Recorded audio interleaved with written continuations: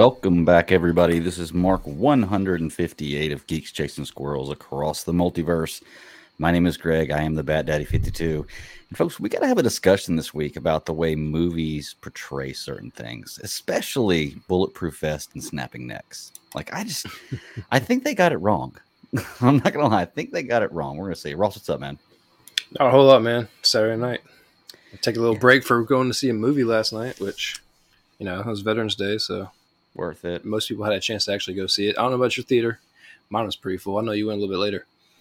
I did go later, but mine was still full, surprisingly enough. I actually looked at all the tickets everywhere, and there were almost no tickets in any later showing of Friday night or last night. So it was kind of crazy. I never see that. But then again, I do usually buy tickets for these movies well in advance. I just didn't for this one because I was going to a wedding yesterday. I didn't know what time I was going to get out, if I was going to make it or not. But I made it work. Which, by the way, that is part of my issue today, is that I forgot this is a 2-hour and 41-minute movie. And I went to go see it at 10:30.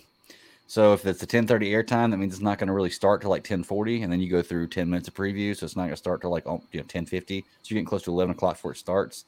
Then 2 hours and 41 minutes in. And then you got to sit through at least the mid credits to see the mid credit scene. And then I had to be at work at 6 o'clock this morning. So it's been a really long day because of that, but it was worth it. Well worth it. Well worth it. Yeah. So we're going to talk about Black Panther, but I think we're going to save that just in case Sarah wants to hop on. I know she's feeling a little under the weather. So she's kind of taking the night off, but we may get into the Black Panther talk, and she may start feeling well enough to want to throw in a thing or jab or two there. So, but we do have a lot of other things to talk about. We got Andor, Titans, and Peripheral all this week. So yeah, and not only that, it was a real slow news week, so there's not really even a whole lot there. Yeah. I'm kind of cool with the level of things out this week. I've got a good number of shows. I've got a good movie to watch this week, and I don't have a ton of news or big things happening that I have to worry about, at least in my point. Well, okay. I will say, and I don't want to put this out there, not so much news, but, I will pay my respects to Kevin Conroy. Oh, yeah. The voice of Batman. Got this news, I think it was yesterday. Got this news, I'm not really sure, but either way, it sucks. It always sucks when you lose a hero like that, and I will pay my respects to him for that. So in the news cycle, that's really the only thing that I've seen huge lately. That was a young age too, man. I mean, what did you say? It said 66. Yeah. Ooh. The man's just got a voice. Yeah, he does. And, I hope that, like you said, Cancer will do that. I hope that, his family and, he already kind of, you said you pinpointed a foundation that he was already trying to create and get up and going. So, all I can say is when you get a chance, get to the doctor, get yourself checked out. Yeah. It's not worth it. It's not worth it to not go get checked out at least. So especially not saying that he didn't or anything by any means. I don't know, but just for anybody in the future, just definitely. Yep. Everything else is real weak. I mean, we got Andor starts filming on the 21st, season 2. Nice. So we'll jump into Andor, but just before we do, that's a little bit of news. It's ironic because they're doing it right before Thanksgiving.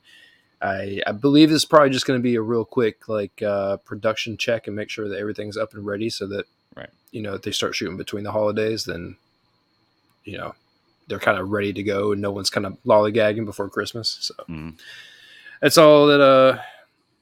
The Acolyte news came out, which I don't know how familiar you are with the Acolyte show. Not at all. That was the casting list. I sent you guys to check out. The biggest name on it was Carrie Ann Moss, and there's a whole lot of people that are doing a whole lot of other projects that we're all interested in. But clearly, she was the name that kind of took everyone by surprise. Carrie and Trinity. Yep. Okay. Make sure I got the right name with the right face here. Yep. That's it. They released a little tidbit about it, saying that we all knew it was gonna be a mystery thriller, but it's supposed to be going 200 years, I believe, before the Phantom Menace is what they were saying, and it's basically rough. It's a rough project talking about the reemergence of the Sith. So I'll be interested to see. Yeah, you piqued my interest. He said, "Yeah, that's why I wanted to bring it up." I was like, "Wait, huh? What? No, okay, yeah, I'm definitely." Done. Their official release was a former Padawan reunites with her Jedi Master to investigate a series of crimes, but the forces they confront are more sinister than they ever anticipated, which means that it's the emerging dark side powers in the final days of the High Republic era, which is where they're at in their comic books and everything else. Okay. They're Good they're timing. new, the series that they're in right now. So it sounds like a merging project that will help tie these two universes, not universes, but timelines together, Mhm. or eras together. And I hope it does, because maybe it'll perk my interest in the High Republic stuff a little bit more. I've had a real tough time getting into that. I was gonna say it's gonna kind of force me to have to read them. To be Mm-hmm. truly honest with you, like if I want to say that I'm a Star Wars fan, like more than the average Star Wars fan, I have to do more than the average Star Wars fan work. And I read a lot of Star Wars books, but those High Republic books, man, just haven't done it for me. Yeah. But I mean, I'm coming off Bane and Throne once again, which are amazing books. Not saying that the High Republic ones aren't, but just they were just amazing books. And I've also been wrapped up in these Game of Thrones books lately. I've got one chapter left in Fire and Blood, and then I start. I think it's double barrel fatigue. You know, we got too much other stuff to check out, and not only that, but we're all kind of fatigued on Star Wars a little bit. But if you're not fatigued on Star Wars and you actually finish Clone Wars, they're releasing the Clone Wars full size helmet. Oh, So nice. if you're lacking in the helmet category, you need another one. That's not going to be a problem for me very soon, buddy. I'll be able to have whatever helmet I want pretty soon. It's going to be, as long as I can do the paint job, it's going to be pretty nice. So we'll see. Yeah, so that's it for news. Yeah, I mean, Momoa made a bunch of ripples. Chris Evans made Sexiest Man Alive. And which, once again, they're just picking off the entire MCU cast, right? Ant-Man, Idris Elba, it's been all MCU characters so far. So, whatever. I mean, look at them. It's like I can't argue the point, right? I'm not saying they shouldn't be there. It's just funny. Yep, there you go. So, all right. Well, let's hop into a show then, man. Let's do Peripheral, since we don't know if Sarah's coming on later or not. And I know this is a show she's not watching, but you and I are. Let's hop into Peripheral real quick, which is an Amazon Prime show. We are into episode 5 now, which is halfway through. Correct? No, it's 8 episodes. I had to correct myself that last time. Okay. Yeah. So we are starting to talk about the halfway 2 episodes, 4 and 5. So we have Jackpot, and what was the other one? What About Bob? What About Bob? Okay. So I know last time we left off, it was up to the first 3 episodes, and I was mentioning how we're finally starting to get a little more meat on this bone, but like they keep bringing things up like Jackpot and everything else, and you're just asking yourself, like, well, what the hell is this stuff? And of course, episode 4 is named Jackpot. And I was kind of irritated with the episode because they named the episode Jackpot, but literally only like a little 3-minute segment toward the end of the episode do they even mention or describe anything about it, about the events. Well, the episode's good, but it's nothing to do with Jack, unless I was missing something. No, I think that it was just kind of written in a way that helps you understand, things are starting to reach a boiling point, because, she, Flynn, what's her first name? God, I need to pull it up while we're looking at it.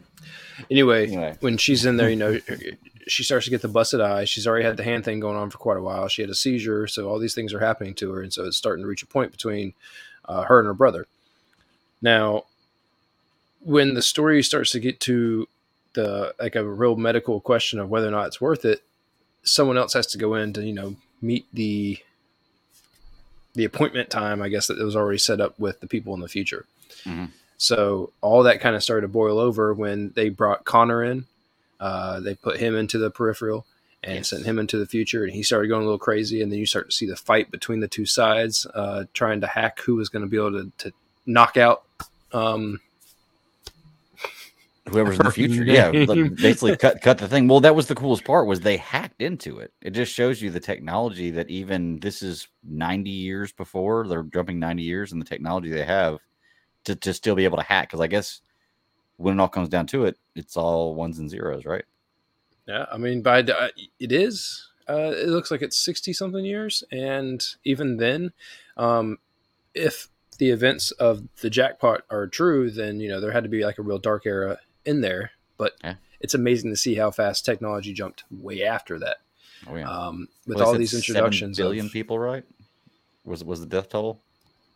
Oh, shoot, I don't remember. We'll talk about it. Yeah, I think it was 7 billion people was the death toll after the third event in the Jackpot, the third thing. So, and we're almost at 8 billion people right now. We're about to cross the threshold of 8 billion people in the world right now. Mm-hmm. And, we're just about to get into 2023. So right. That's what I'm saying. This is only that where they're at is only 7 years away from where we are, right? They're 2039. No, the first jackpot happens in 2039. They're in 2033. 2037, 2039. It was one of those two. Yeah. So it Something happens like real soon. They're in the 2030s, yeah, and they're a few years away from the first jackpot event happening, yeah. 2032 is when they are. So it's 7 years. So it must have been 2039 because I think she said 7 years.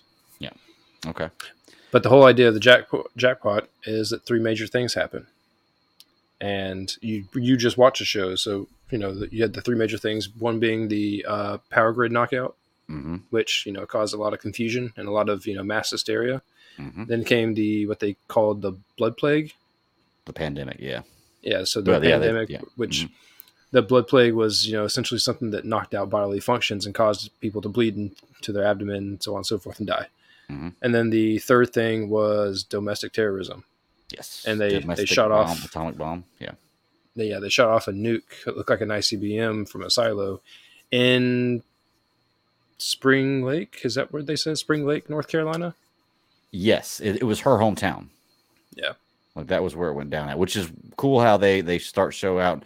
I don't know necessarily how that ties into anything, but it does some kind of way because it's connected. And they show a few other things in this episode that are tied in, or these two episodes at least, which are really cool. It's like this story starting to really come together. Like everything's starting to make sense for a story that was completely jumblefucked through the first couple episodes. I had no idea what was happening. I was just trying to keep up what was going on. Now it feels like the work I did to put into it is paying off.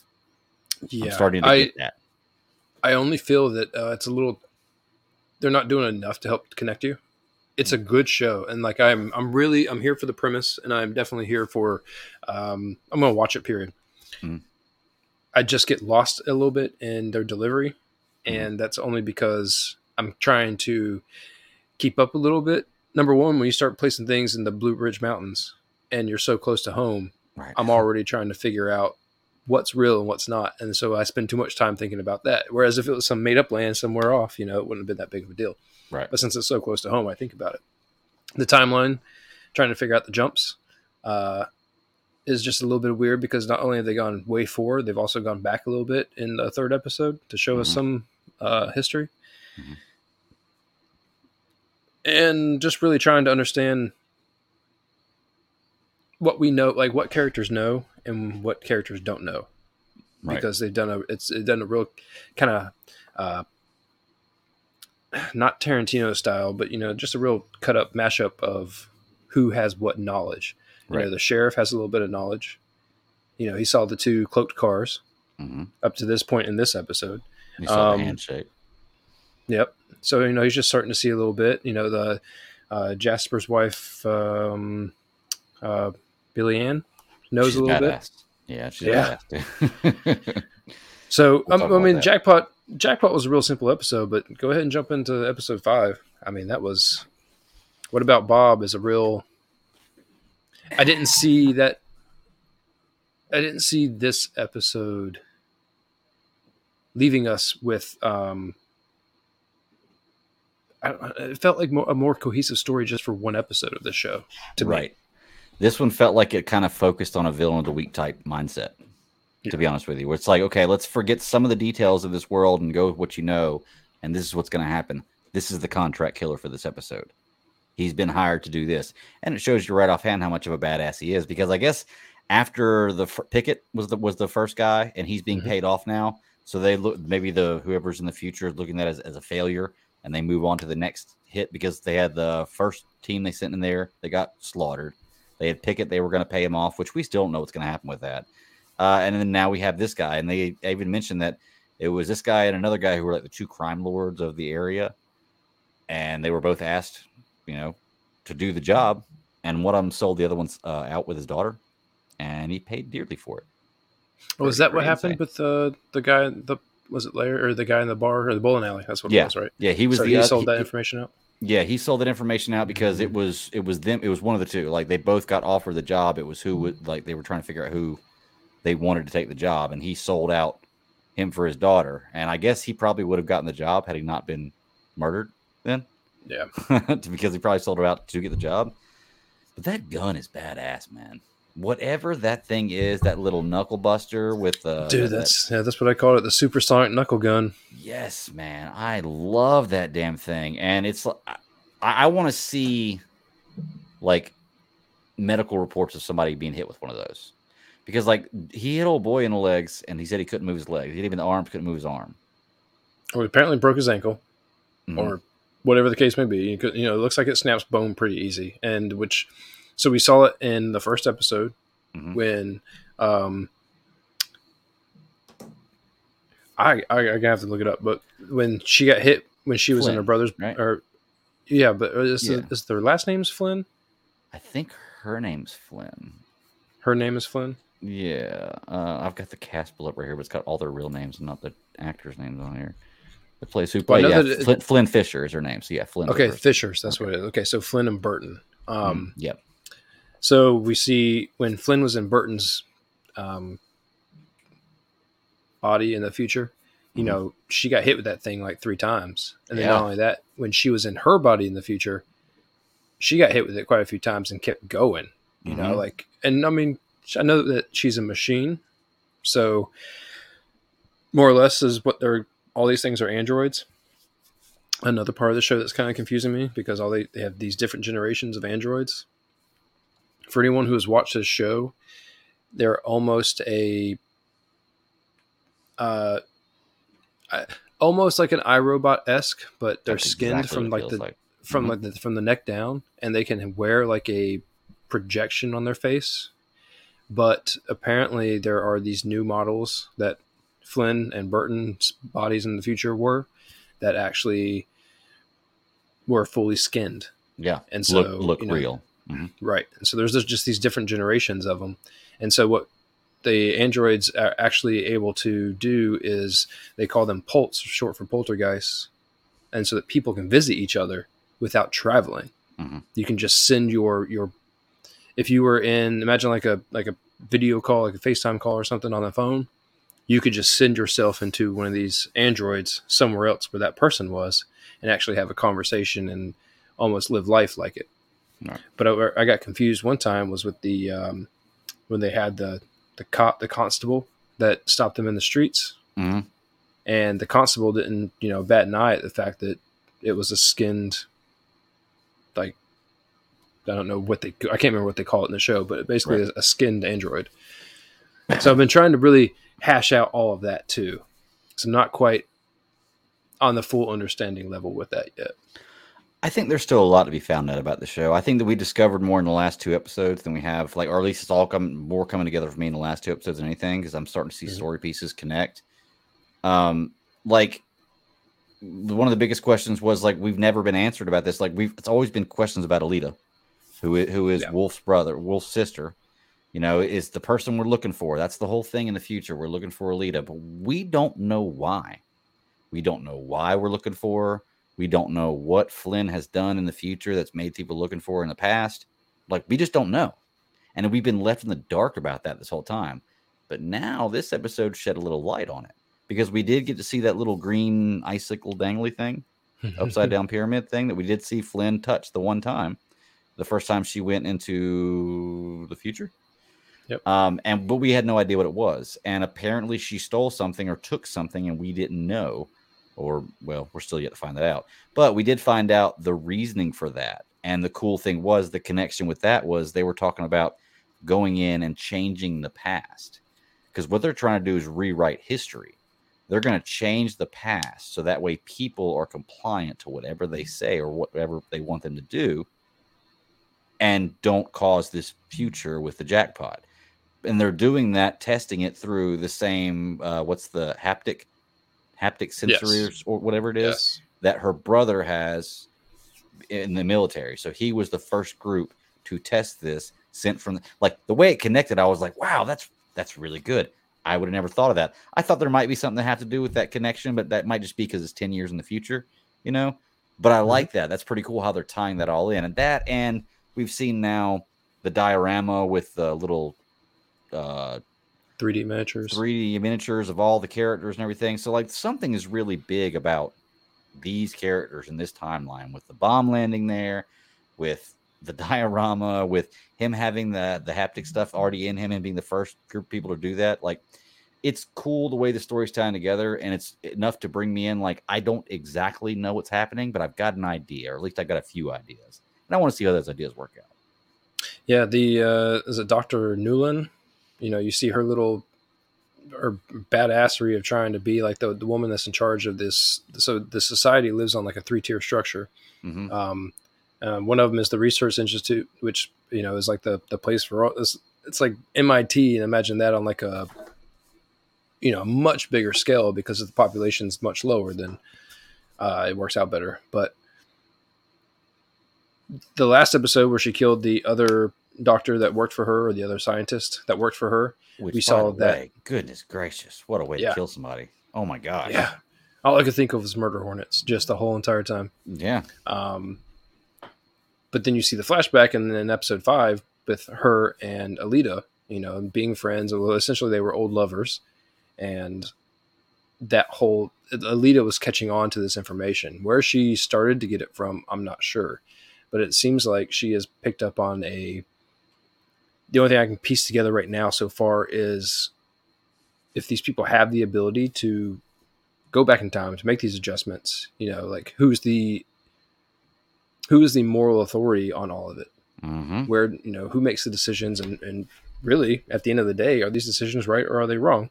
Because one of the guys from another of the tiers, the rich family, or I can't remember his last name, but there's a group of families that, run this other 3rd tier. And it's almost as if he went back and killed his family, or he didn't do it. He said he had like a group of mercenaries go back and kill people in his family. Yeah, Jasper. No, that's not his name. Jasper. No, not Jasper. That's his name. But it was just like it takes you back because this guy's supposed to be rich and in charge of everything. He knows what's going on. He's the one that's providing the bodies. Or at least Flynn's body. How Alita got a body for Connor Burton, I'm not sure. Burton, yeah. Well, they haven't yet, have they? Like we haven't. Well, seen them. They did in the beginning, and then that one died. Okay, that's when she came in the very first time, and then, or 1 or 2 times, and then she ended up dying in that body.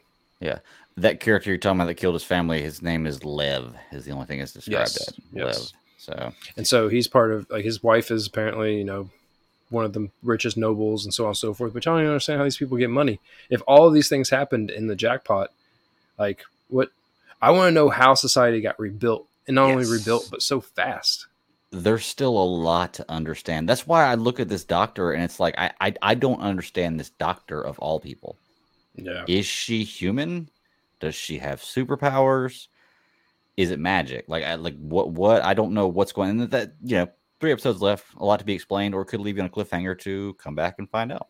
I imagine that's what's going to happen. Yeah, but I'm loving the way they're doing it. Did you see the connection to, what's his name? Wilf. They call him Wolf when he was younger, and her brother when she's going back and looking at that memory. Remember they said you can have like a memory, and there's a company that'll put together a movie of your memory, and she's watching that movie, and her brother's dressed as a wolf. I was like, okay, cool. I see that, but she was a bee. Yeah. And the other girl, or the Dr. Newland, really likes, she said bees were her safe spot, which, I mean, she could have been just playing the whole scene, but, there's hexagons everywhere, which even though it's like structurally one of the strongest shapes, it's still related to the beehive thing. So the fact that I'm glad you picked up on that, because I meant to mention it, but those 2 things, the brother and the sister, and then the parallels to the future were actually really good. Yeah. So let's talk about Bob real quick. We mentioned that he was the next guy that got hired, but let's talk about the scene where he gets captured, because that was an awesome damn scene. Well, he had this whole thing laid out. I mean, like when he called his daughter, they had a whole entire conversation plan in case things went south. And if he's that kind of mercenary, he had this thing planned forever. But you're right. I mean, but the fight scene, or the shootout scene, I guess is the best way to call it. It was really good, showing that Burton wasn't walking around with a gun for no reason. He finally got to use it. Oh yeah. But I can't remember what did you say her name was? Billy Ann. Billy Ann. She's like, I'm good with a shotgun too. You want to see? Yep. Which this is the point that I'm at where it's like, okay, bulletproof vests don't work like that. Neither do shotgun. Well, I mean, maybe she's using a slug, but I mean, I don't know. I just Like, thought she was getting so pissed off with like, let me fix your damn car, or like, yeah. I'm good at this. Come on. She wasn't letting him have it. But it's just crazy. Like, you don't get shot that close at point blank range with a shotgun, even if you have a vest on, and get back up.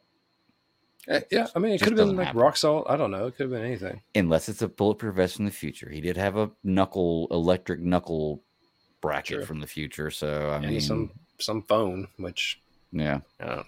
I feel like that's I don't want to sidetrack it, but when Wolf was able to go back into the memory VR, and then someone can call from the future onto a normal cell phone. I don't know the rules yet. I'm still trying to figure them out. Yeah. Yeah, we gotta get a listing of all the rules, to be truly honest with you, because it's just too difficult to figure out on your own, and they have so many rules they can break otherwise. So, Yep. They told their mother, which is a good idea. Always tell mom, and she gives them what honestly is the best advice, and she's absolutely right about everything she says. It's like, what's going to happen whenever you stop paying? What's going to happen when you stop doing this? Yep. You can do this for as long as you want to, but what's going to happen when you stop? All you're doing is digging a deeper hole right now. Yeah, they're being reactive. Mm-hmm.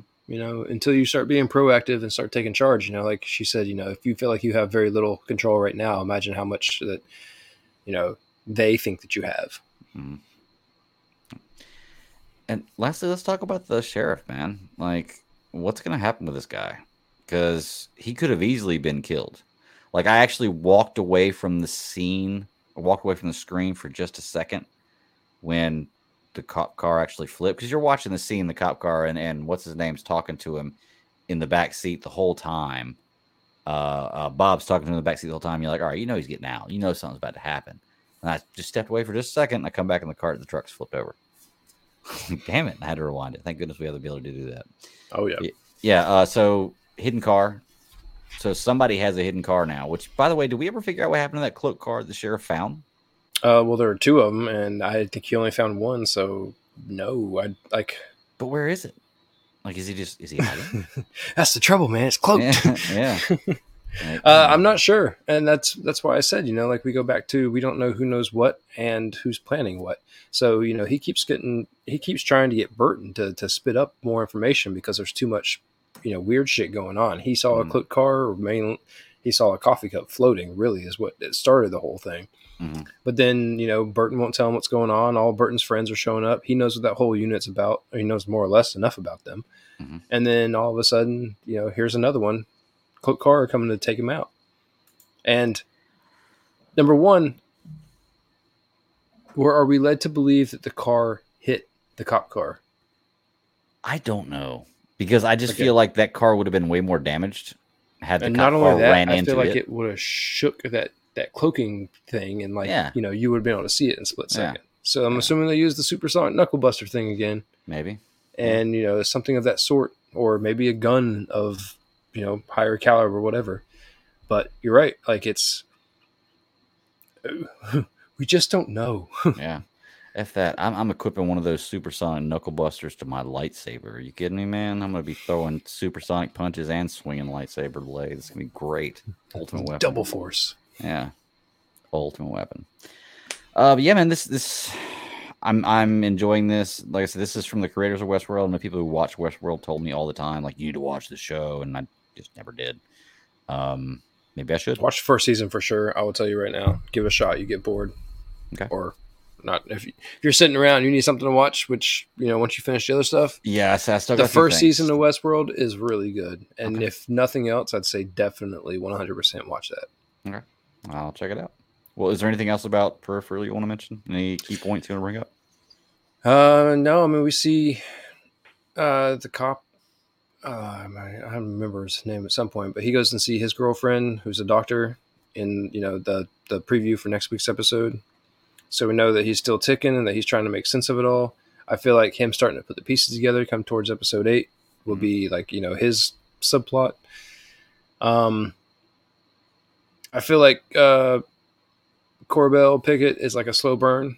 He's just going to be like the thing gnawing at the back of their skulls the whole entire time, where they're trying to worry about all this other active stuff going on. He could always be there, yeah, through all the seasons. Is that guy? Yep. You know.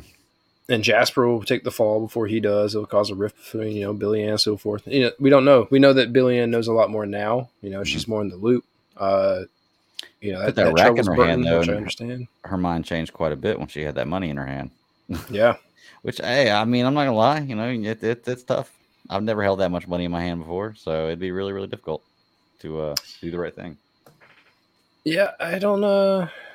And technically, I mean, it was given to him by the uncle. It's not like they're doing anything wrong. Yeah, right? But she picked up on it right away. Like, what did he want? Yeah. What did he want? Because you just don't give people money. Mm-hmm. Yeah. The fight scene between Flynn and the Doctor, which is essentially two droids fighting each other.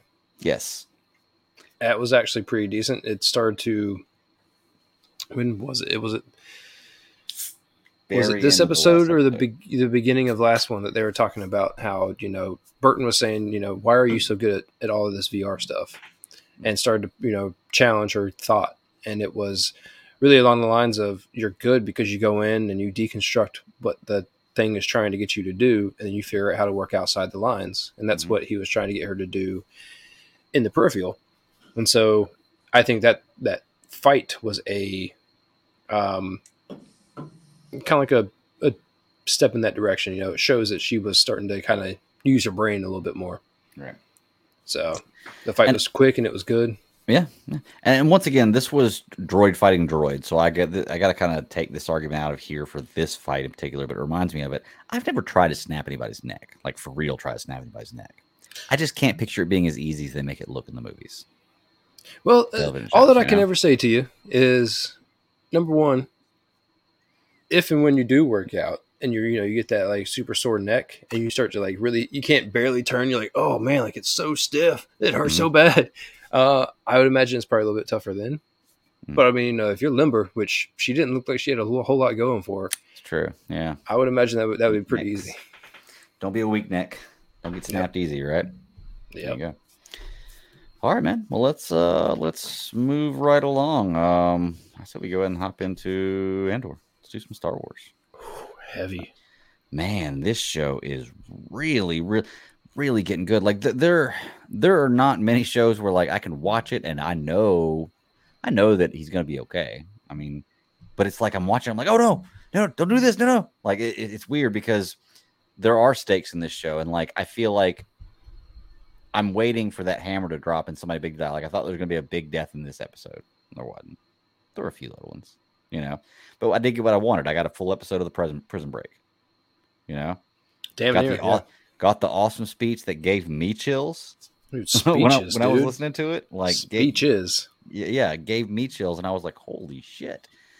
But this show is just perfect, knocking it out of the park. I'm loving Andor so far. What say you, dude? I knew that we were going to get something. Number one, I was a little bit spoiled with the whole Kino Loy thing because I watched an interview with Andy Serkis, and he was talking about his 3-episode arc, and I'm like, shit. All right, does that mean he's going to die, or like what's going to happen? Right. But just watching the episode and going back to it, we start to really figure out that he is like he's on his back foot right now, trying to figure out what he's going to do. He knows that he wants to help get out because he knows that it's impending doom, more or less, if you stay here. To see, just to kind of like focus on that scene, to see him start to really kind of come around mentally, you could see that it was a very big hurdle for him, and he was really trying to make sense of it. And Andor was right. He's like, if we're going to do it, now's the time. We're not going to get another chance. They're going to bring us someone in new, and when they bring someone in new, like that is the moment we have to attack. Like it's the only time they're going to come outside those doors, and they have to come outside those doors for any of this to work. Mm-hmm. I'm glad we got an answer to the pipe. Water made sense. I don't know how the electricity and all the electronics work in this place, right? But clearly water is the evil when it comes to electricity. One thing that bothered me, and it wasn't the fact that when he was walking into the facility and he noticed all the boots, it was that when they were trying to escape, it seemed like there were an endless amount of blasters. I'm like, if there's only 12 guards per level, That's true. why are there so many blasters? They did have a big what's the word I'm looking for? Like stockpile inventory. Cache of weapons. Yeah. So it was pretty, but I mean, it worked out well. I mean, you got to have that. I get. Well, the thing was though, were they shorthanded just now for a specific reason, or was it just they always ran with 12 guards on? I mean, he said never It seemed more like than it was 12. Yeah, it seemed like it was never more than 12 because not that many people were necessary. These prisons definitely seem like they're set up to be, you know, a very quick formulaic way to help keep the staff levels low, more or less, right? You keep these people in check and they're never going to be able to fight back because you don't put yourself in harm's way. And anytime they do fight back, everything is, you know, electric floor, so that you just shock everyone and, you know, pull them right back into their place. The problem that I kept on butting my head up against was this whole idea of the last episode where they brought someone in from the second floor. It might have been the second floor, but whoever got, you know, Were they messed back, up? Yeah, put back into a different place. Like if you were to ever recycle somebody, I feel like that person would open their mouth nonstop and be like, I was already in prison. They don't let you out. They put me in here. Like, now I'm not going anywhere. Yeah, no matter where you go. Yeah, I agree. Exactly. That was a tough one right there. And I was thinking about that. But, you know, but up until this point, I guess they thought, until Andor said something, they thought that they were being listened to all the time, right? That was the whole point of the episode. Nobody's listening. He was trying to prove that point, you know, is that, you know, they don't care enough because they think that they have everything under control. They think that they have all the people there ready to go and everything is, you know, all the ducks are going to fall in line whenever things need to happen. Yeah. So there appear to be only, you know, a couple guards during prison transfers, one guy that manages the floor, a couple guards that look out the windows. So where 12 come from, I'm not sure. But they were able to get out. They fled the place. The level before them or below them started dripping water too. You know, they just went through and started wrecking shop, which good on them because I believe at some point Kino said there were 5,000 people in there. Mm-hmm. And so there's 5,000 people. I don't know how many floors, but, you know, you're only talking about, I'd imagine 120 guards, 200 guards at best. Yeah. You don't stand a chance. Yeah. We saw those guards in that room getting sitting there trying to. Everyone's like, "Be quiet, be quiet." Yeah, they were like, hiding. Yeah, doing exactly what cowards would do in that situation. I mean, they were going to die anyway if they chose to go any other path. I want to talk about Circus though. Like his acting ability in this, like literally, there's the moment, and I've had this not to the level of life and death, but I've had this moment where you've put so much into something, and you believe in something so greatly. Like to the point where you're convinced this is real, you know, and then all of a sudden that rug gets pulled out from under you. And it is so difficult. And you see that moment, the one moment in his mind where it snaps, where he's fighting it the whole time. Because I would too, man. I would too if I was devoted my whole life or as long as I've been in there to this. And then this is probably the first time anything like this happened to believe that it's not true. Like it would just blow my mind, but you see him. You see him at that moment, and you can tell Cassian's not gonna shut up. Like he's not gonna be silenced. So you might as well go along with it. And as soon as he's in, man, everybody else is. And then, dude, that speech. Like I said, I'm listening to the speech and I'm getting chills. I wanted to rush the gates. You know, it's amazing how he was able to say that because what you're describing is right, but you know, it's a shake in your faith. Like at any point in time when what you believe, whether or not be faith or not, you know, just like what you believe to be true, right? When that turns to crap and you're left, you know, with picking up no pieces, he was able to pull a speech out of his ass real quick, and it was all from the heart and it was feeling, and that's what made it important and grand. I'll tell you what, though, a person in that position is a dangerous person. Oh yeah, because that is the moment where you truly feel you have nothing to lose and nothing to live for. You know, like you don't care. You're just so. I will say though that after everything they did to get out, I don't give a shit if you can't swim. Jump off that damn dock. Swimming is a natural instinct. People who say they can't swim, I promise you, if it's drown or swim, you will find a way to kick your leg and get up to the top of the water. I promise you will. Okay, it's a natural instinct. And not there's nothing stopping me from jumping off that platform right there. I don't care if there's bound to be something in there that can float. Yeah, or somebody that will help you. Yeah, like that something. was my number one thing. Like, don't worry, jump. We'll figure this out. Yeah, Like, yeah. come on. This is the plan. You got to go with it. We're making it up as we go. So, and the next part is swim. So, learn to swim. You will do it. And that was Like, that was a deep dive. That was a tall jump.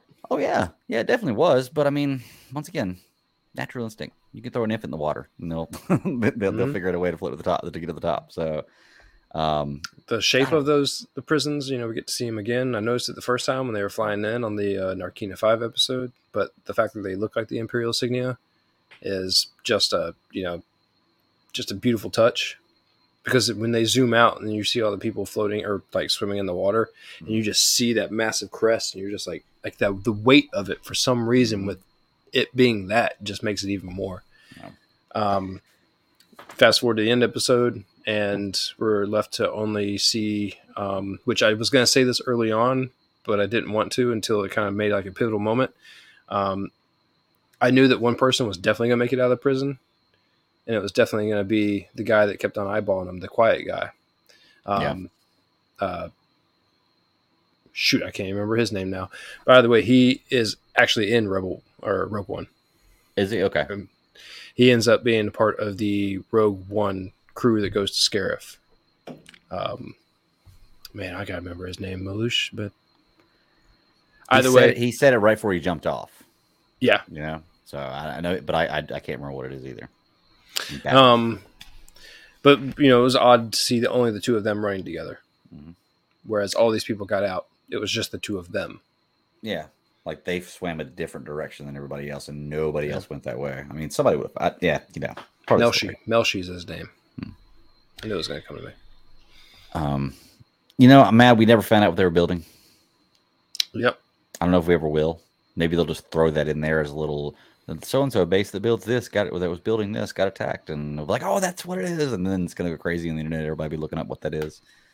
It'll happen. I read an interesting article that was talking about how Star Wars is weaponizing the fandom knowledge, and so it's something like this that means nothing, that could be anything, but people are so hardcore focused on. Like it's using the fan base knowledge against the fan base and saying, keep going. Oh yeah, right. I know. You want to, why? Because it'd be so cool if it was something you, as a fan, you could just recognize right away. And the fact that it's not something you can just recognize right away, it just boils your blood as a fan. Yep. You're like, what are they making? I don't know. There were only 3 other plots. One of them was, this is a real quick, and it tied into another one, but it was a real quick view of Aldani. You see, Marva is still sick, and they're talking about, getting her treatment. She's apparently saying no to the treatment. And then you see Cinta walk by, who is eyeballing the Imperial tail that Marva has. So you have a rebellion tail following an Imperial tail who's following Marva, who is, Cassian's mom. So that's going to have to hit. Yep. Yeah, it's going to have to hit something somewhere. Did we get any Deidre this episode? We did. I'll get to that one, but I think the other plot that was not nearly as big, but definitely had some heat to it, was the Mon Mothma plot. Yes. So I don't know. There were great speeches, but I'm going to tell you right now, Mon Mothma's delivery of that moment of being scared and uncertain and hating the fact that she is considering something that she would never think that she would consider in her life. If you watch her visually like choke up and try to hide it, that was hardcore acting, and she did a fantastic job with that. Oh yeah. Now, so even though there were 2 good speeches, that was definitely a highlight for me. Oh, good acting point. Yeah. Now let me make sure I understand this right. Was he basically saying, I don't want payment for this. I want to bring my son back to meet your daughter. That was what he was aiming for. He wants a betrothal. Yeah, that's exactly what he wants, because his name is tarnished, with bad deeds, and she is someone who works in the Senate currently. That's exactly what that was, and that was the thing that shook her. Because even though her daughter Lita is a real pain in everyone's ass, definitely Mon Mothma's. she wouldn't do that to her own. Right. Because she knows, like, when she got married at 15 and Perrin is an asshole, she probably wants nothing more than to, to off him. Right. But I don't know, it seems like you got a rebellious teenager. I guess we have to see what the boy's going to be like. Mm. I don't know how that is going to pan out. All that I do know is, like I said, the acting was phenomenal. We learned a little bit about the residents. Apparently, you can't change the residents when you live there as a senator. Yeah. It's almost like a historical place. Or somewhat like officer housing or military base housing. You can only change so many things about it, and you have to change it all back. I mean, like I say, place like that, but state property is what they said. Yeah. There's one more big storyline in here that I wasn't fully understanding that you're gonna have to talk to me about here, and that was the Skarsgård thing at the end here. Yeah, so that's where it tied in the ISB. Who is he talking to? Like, who is that guy? So in the beginning, you get the major, the Partagaz, whatever his name is, the dude that shows up in the white duster, like trying to look all fucking fly in the ISB. Yeah. He comes in there and he starts trying to figure out what's going on with the rebel pilot from Krieger's clan or Krieger's group or whoever. And so they know that, this rebel pilot is going to be getting picked up. So that I guess essentially the ship actually does get picked up. They're trying to figure out what to do next now that their plan actually worked. Mm-hmm. The guy's name was Lonnie, and he's like, that's the rebel pilot. That's who that guy was. Okay. So Dedra was trying, or Dedra, however you want to say it, was trying to tell the major, and it's like, our next plan should be, to lay back low and like follow, and like, let's see what they're going to do. Lonnie, the guy who actually ends up talking to Luthen at the end, says, no, what we should do is we should, keep like a safe interest like we normally would. Like, let's not be all hands off, because that would be suspicious. Do what we normally would and follow up on it, make it seem like we care, but then we eventually stop caring. That's her right-hand man? No, that's a different lieutenant. Okay. I thought you were saying that was who that was. Okay. So I don't know. I'm having trouble figuring out, because like the way he described him, he basically described him as Andor, like Cassian, like that's what he is. Like, so it looks like Cassian's like his replacement, or just like another guy who does the same thing, that has the same purpose as him, to infiltrate, to act, and to steal information or whatever else needs to be stolen. Yeah, but then you get to the scene between Clea and Luthen, Clea, or however you want to say her name, the shop help. Mm-hmm. And, she comes in and she's like, the signs are there. There's a marking at the fountain, and like a handrail was freshly broken off. And like, they go to deep depths. Mm-hmm. Whereas I was talking about Peripheral and Bob and his daughter having that conversation. Mm-hmm. The rebellion has, very, very intricate steps to actually initiate communication. So she's trying to warn him not to go. Luthen's like, no, like, this is what it's about. Like, we need to go. We need to have these conversations. We need to see what he knows or what he wants to talk about. That scene, like, the dude gets in the elevator. He searches for the earpiece. He finds it, gets in his ear. Next thing you know, within 30 seconds, Luthen's like passively aggressively threatening his daughter. Yeah. He's like, I know that you had a daughter. I know that you've been busy. I know that, your family has been going through changes and so on and so forth.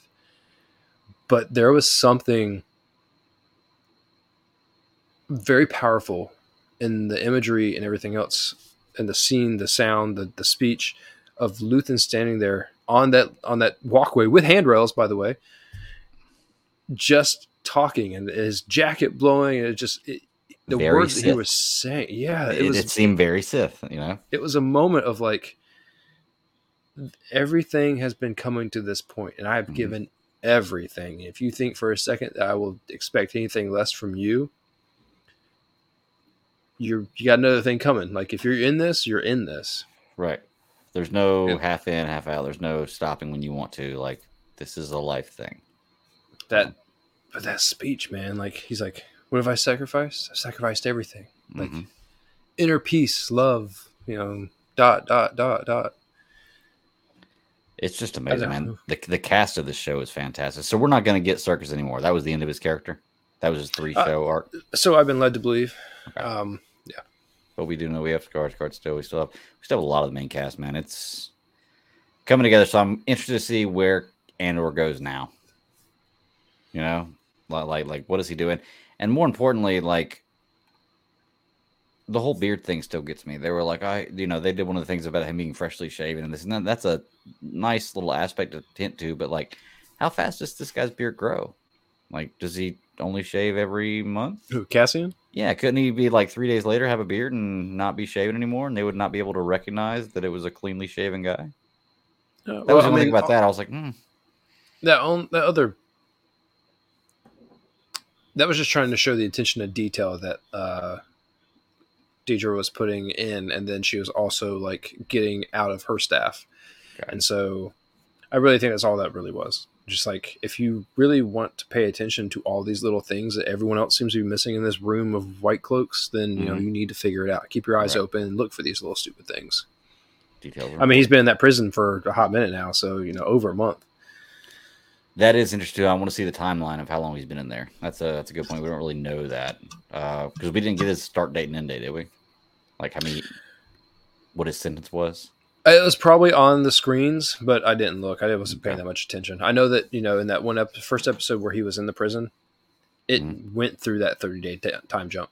Okay. In that one episode, the first time he landed there. So then he was been in there for 2 more episodes now. So I'm not sure. Could be an amount of time, yeah. All right. Anything else about Andor? I'm loving the show, dude. Star Wars doing a great job. Before I even started this episode, I started trying to figure out why we haven't seen anything more about it and when we could possibly. And that's his sister and that planet that they were on in the beginning. Mm-hmm. His sister's name is Carrie or Curry, something like that. We haven't done anything about that yet. With only 2 more episodes, I wonder if they're going. Right, the name of the city or the planet, Fest. Maybe. Either way, I don't know if if that's going to be the end point of like where are they going to leave us? Is it going to be him trying to figure out like what they're going to do? Is he going to go searching for? Is he going to go searching for Luthen? Like, who's he going to go searching for now that he's out of the prison? We still don't even know if his sister's alive, do we? Kanari, that's the name of the planet. Kanari. Ferrex was the one I think that he was on for the Morlani system. No, you know what it was? Fest was the one that he was. What was his alias whenever he was with the crew that was? Clem. Clem from Fest. That's what it was. Yeah. Gotcha. So that's where I got that one from. I was like, I knew it was one of them. And, that was a question on that trivia challenge I did the other day with the Geekverse thing, and I still missed it just now. Just thinking about it. So, oh well. Anyway, all right. Anything else, Sandor? No, 2 more, man. We're gonna. It's gonna lead us right up to more shows to watch, but we won't have another Star Wars show until Bad Batch, I think, comes out in January. Plenty of time to catch up on Rebels. Not only that, but you're gonna be right into Mandalorian. I believe February is what they said for Mandalorian. Mm-hmm. So we'll get it. It'll be no Chris. Yeah, no movie. Okay, Star Wars has enough stuff out there. If Star Wars didn't come out with anything for a year or 2, I'd still have plenty of Star Wars I could watch or read and discover all kinds of new things. So that's true. All right. Well, let's hop into it then, man. Let's go ahead and move on over to Titans. HBO Max Season 4, Episode 3 of Titans. Jinx. I'd mentioned before this show that I was really happy with all the stuff I saw this week, but then more and more I thought about it, I was happy with Titans, but of all the shows I watched, Titans I'm having a hard time grasping this storyline. Maybe it's just because I don't know enough about Brother Blood, and that's probably the main thing is I don't know enough about him, but I still don't have a great grasp of exactly what's going on in this, and we're 3 episodes in right now. It could change. And it probably will. It's weird. And you're right. We got Jinx in this episode. And now for me, Arcane has ruined that name for me. So anytime I see Jinx, I want to see the blue pigtails and everything else. So it's weird. Yep. I want to see that version of Harley Quinn, basically. But I like the character. It was pretty cool. I like the back and forth between her and Dick. And they obviously have a history together. You got to see some criminal name drops in there of times they've worked together before, so that was pretty cool. So she's more of an anti-hero. Well, I wouldn't even call her that. She's a villain. She's bad. She just has the tendency to be not so bad, I guess, sometimes, or do the right thing sometimes. But I'm kind of getting at.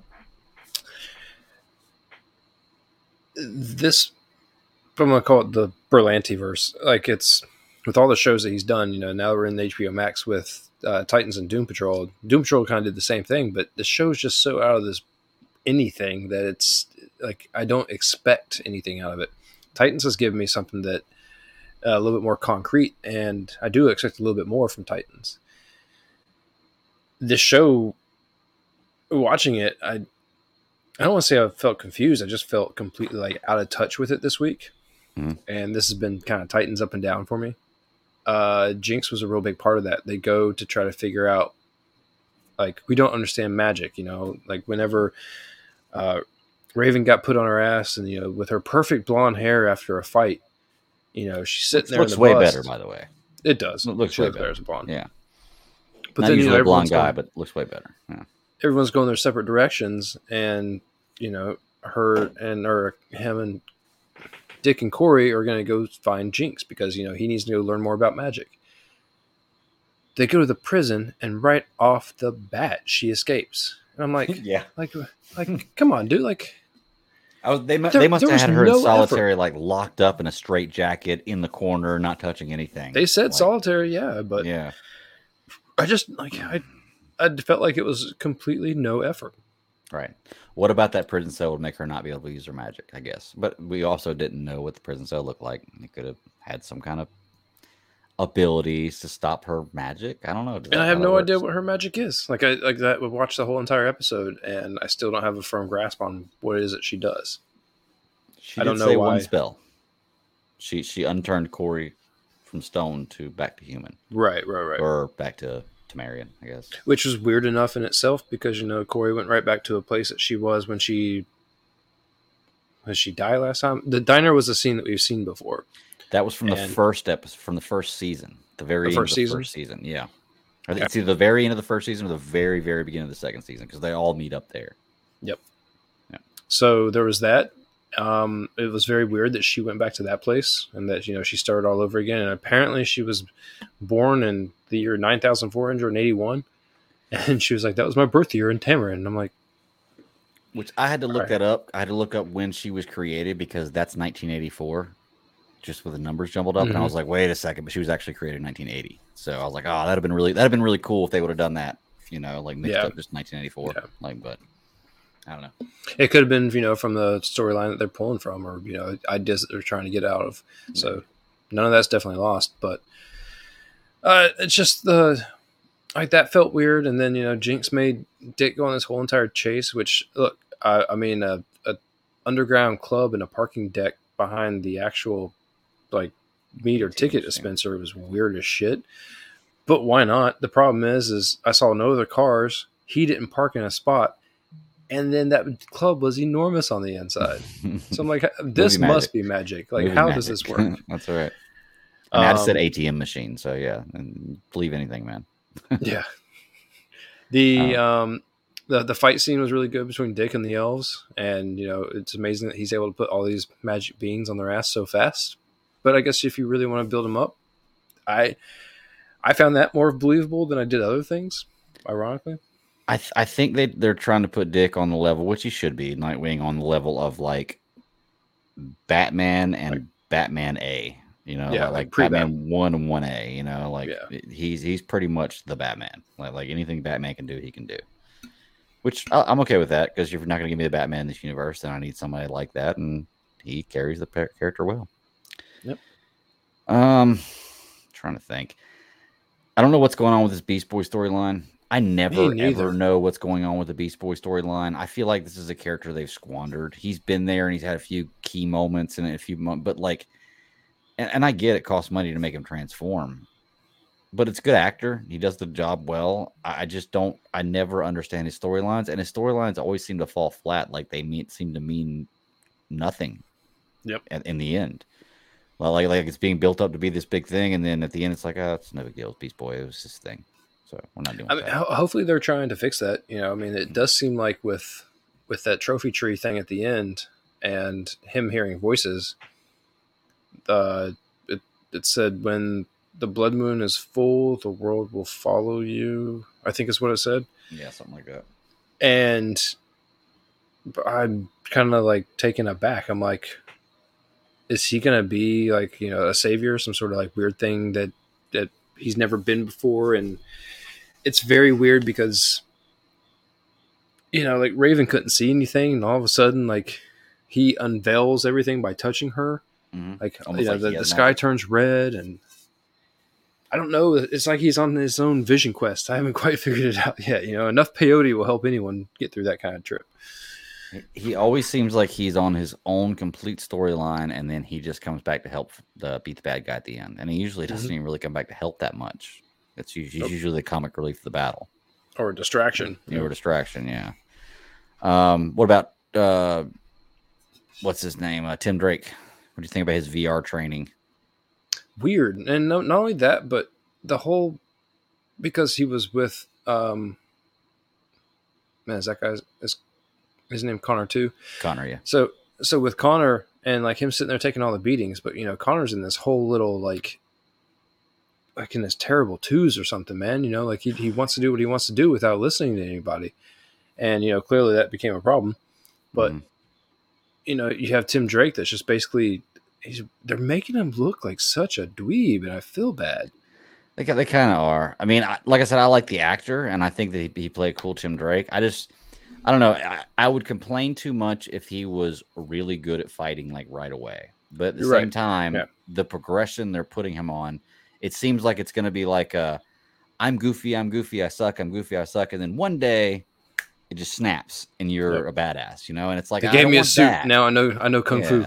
Which, by the way, I've seen his suit by mistake, looking up different things for cosplay. And sure enough, Titans season 4, Tim Drake, Robin suit. And I was like, oh, okay. So I'll show it to you if you want me to, but it's, I mean, that's what you should go as. That's your thing. Nah, I can't, man. Beard, they got to, they do a good job with suits in this show. I haven't seen a bad suit yet. You could just go as Lex Luthor. You beard, bald head. Actually, I thought about that, to be truly honest with you. When I saw this Lex Luthor, I was like, I could do that. That's kind of weak. That's like going as Clark Kent, It's like, I can go as Clark Kent too, It's like, So, but yeah, Titans is doing what Titans does. It's confusing me throughout the season. But next, it's going up and down. It's going up and down. Yes. Next episode is episode 4. And we're going to see if some of this stuff ties in. They need to shed a little more light on me with Brother Blood. Like, I need to find out more about this villain, what's going on with this character. Because I don't even think that we've seen Brother Blood yet, have we? Well, I'm assuming that the Sebastian character is going to be Brother Blood. And the whole point is either they're going to sacrifice him or like he's going to become him. Okay. So it definitely seems like, was it Mother Mayhem? Yeah. So it definitely seems like that character has, poised him to be the character that she's eyeballing. She was in the prison with him, which, if she made that dude stab himself in the eyes with the scissors, holy shit. Oh, yeah. And Ashley just happened to look up at that scene right there. And she was like, what are you watching? I was like, I'm watching Teen Titans, the adult version. She was like, what? Yeah. It gets dark. That's right. It does. It definitely does. I will say I like the tone of this universe and I like the color scheme and everything, but maybe I could do it just on my TV. I just adjust the brightness up just like 2 notches. Yeah, only because like in the scenes where it's like really dark, like wherever they're at, it's really dark on the television as well. I mean, and it, if it's pitch black in my room, it looks good, but how often is it pitch black in the room when I'm watching this? So that's the only thing I could say about that. But beyond that, man, I have faith in Titans. I like Titans. The first 2 episodes I was really excited about. 3rd episode, not so much. But this is what Titans does. They're kind of a wishy-washy show. All in all, the product is pretty good. Every bite may not be good, but you're going to be satisfied with your meal. Well, I can tell you something you probably don't want to hear. Oh, well, it's okay. I'll probably find it anyway. I'm sure you'll tell me at some point in time. What? We're halfway through the first half. Oh, that's right. You did tell me about that last week. Yeah, so we're going to have a big break. You know, this may actually work out better for them, to be truly honest with you. Because, like I said, the first 2 episodes, I was like, man, Titans are back. I'm so excited. And maybe if I go back and watch the first 2 episodes, I wouldn't be as excited about it again because, now they're back and I've seen it again. Maybe it's the what happens makes the heart grow fonder. Like me not having it for that long makes it that did much seem like better that when it with does this come coming out. back. Yeah. So, but not only that, if they do some sort of any sort of tie-in whatsoever with Doom Patrol, since they're being threaded together, I think that would be a little bit interesting too. So we'll see. We'll have to see what they do. Yeah, I'd like to see Superboy against Cliff Steele. That'd be interesting. A lot of Fs thrown all over the place. So many Fs. Well, we normally talk more about Titans, but we got a big thing after this, and Sarah's not here, and Sarah's usually the big Titans champion on this show. So, do you have anything else you want to bring up about this episode? Like I said, I wasn't as impressed with this episode of this season, but it's only the 3rd episode. It's going to continue to give me stuff I like, I'm sure. Yeah, no, I felt a little bad because, it came out the day after Andor. I don't think I watched it until Friday morning or something. Yeah.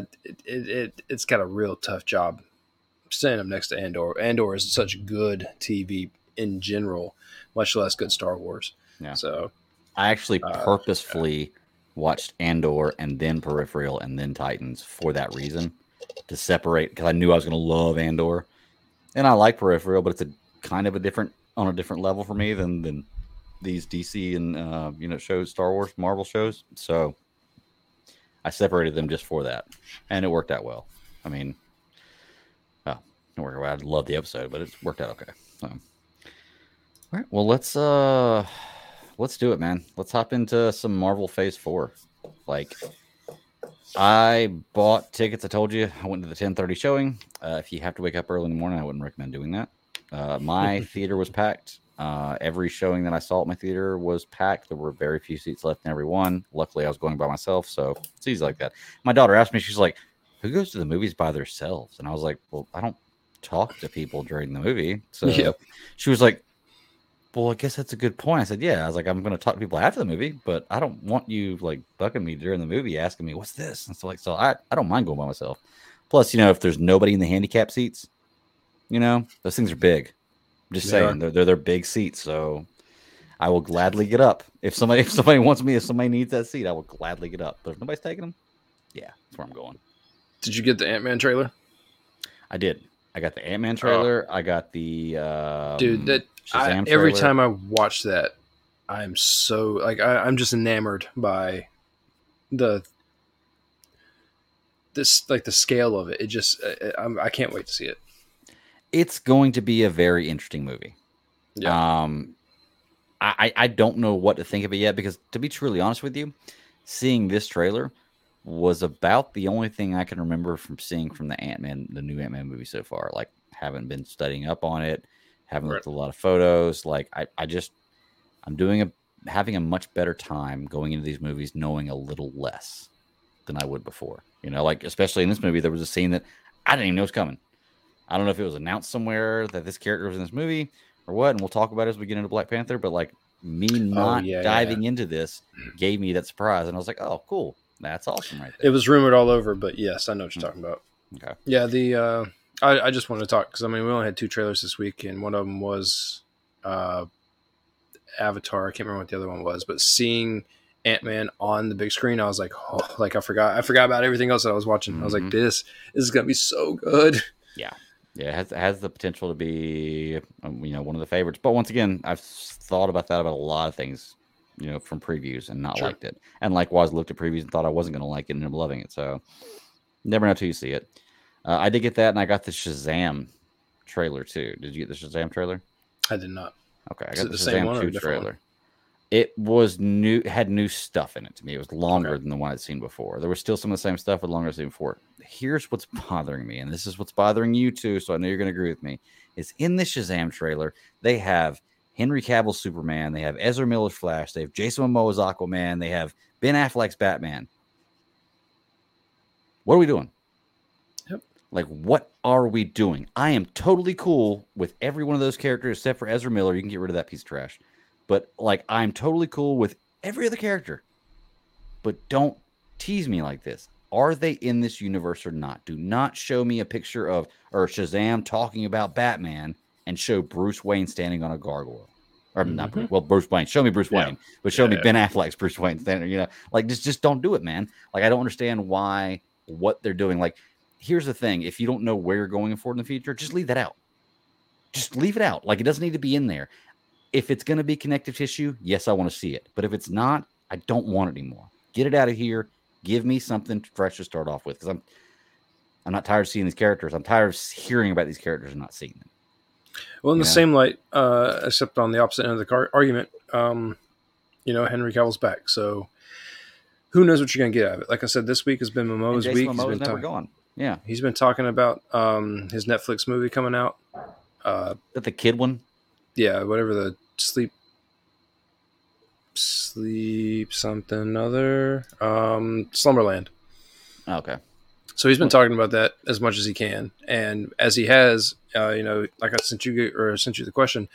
Apparently, on the 6th, he came out and was making some social media video talking about how excited he was, but he couldn't say anything about it. How he just got off the phone with, I'm assuming, Gunn, and was having a conversation, and he was just Jason Momoa is already the level of happiness that I wish I could be. Yeah, like the man is just. He's a fan of life. Like he is. When people say the phrase like "you're living your best life," the man is living his best life. I don't know what information he got.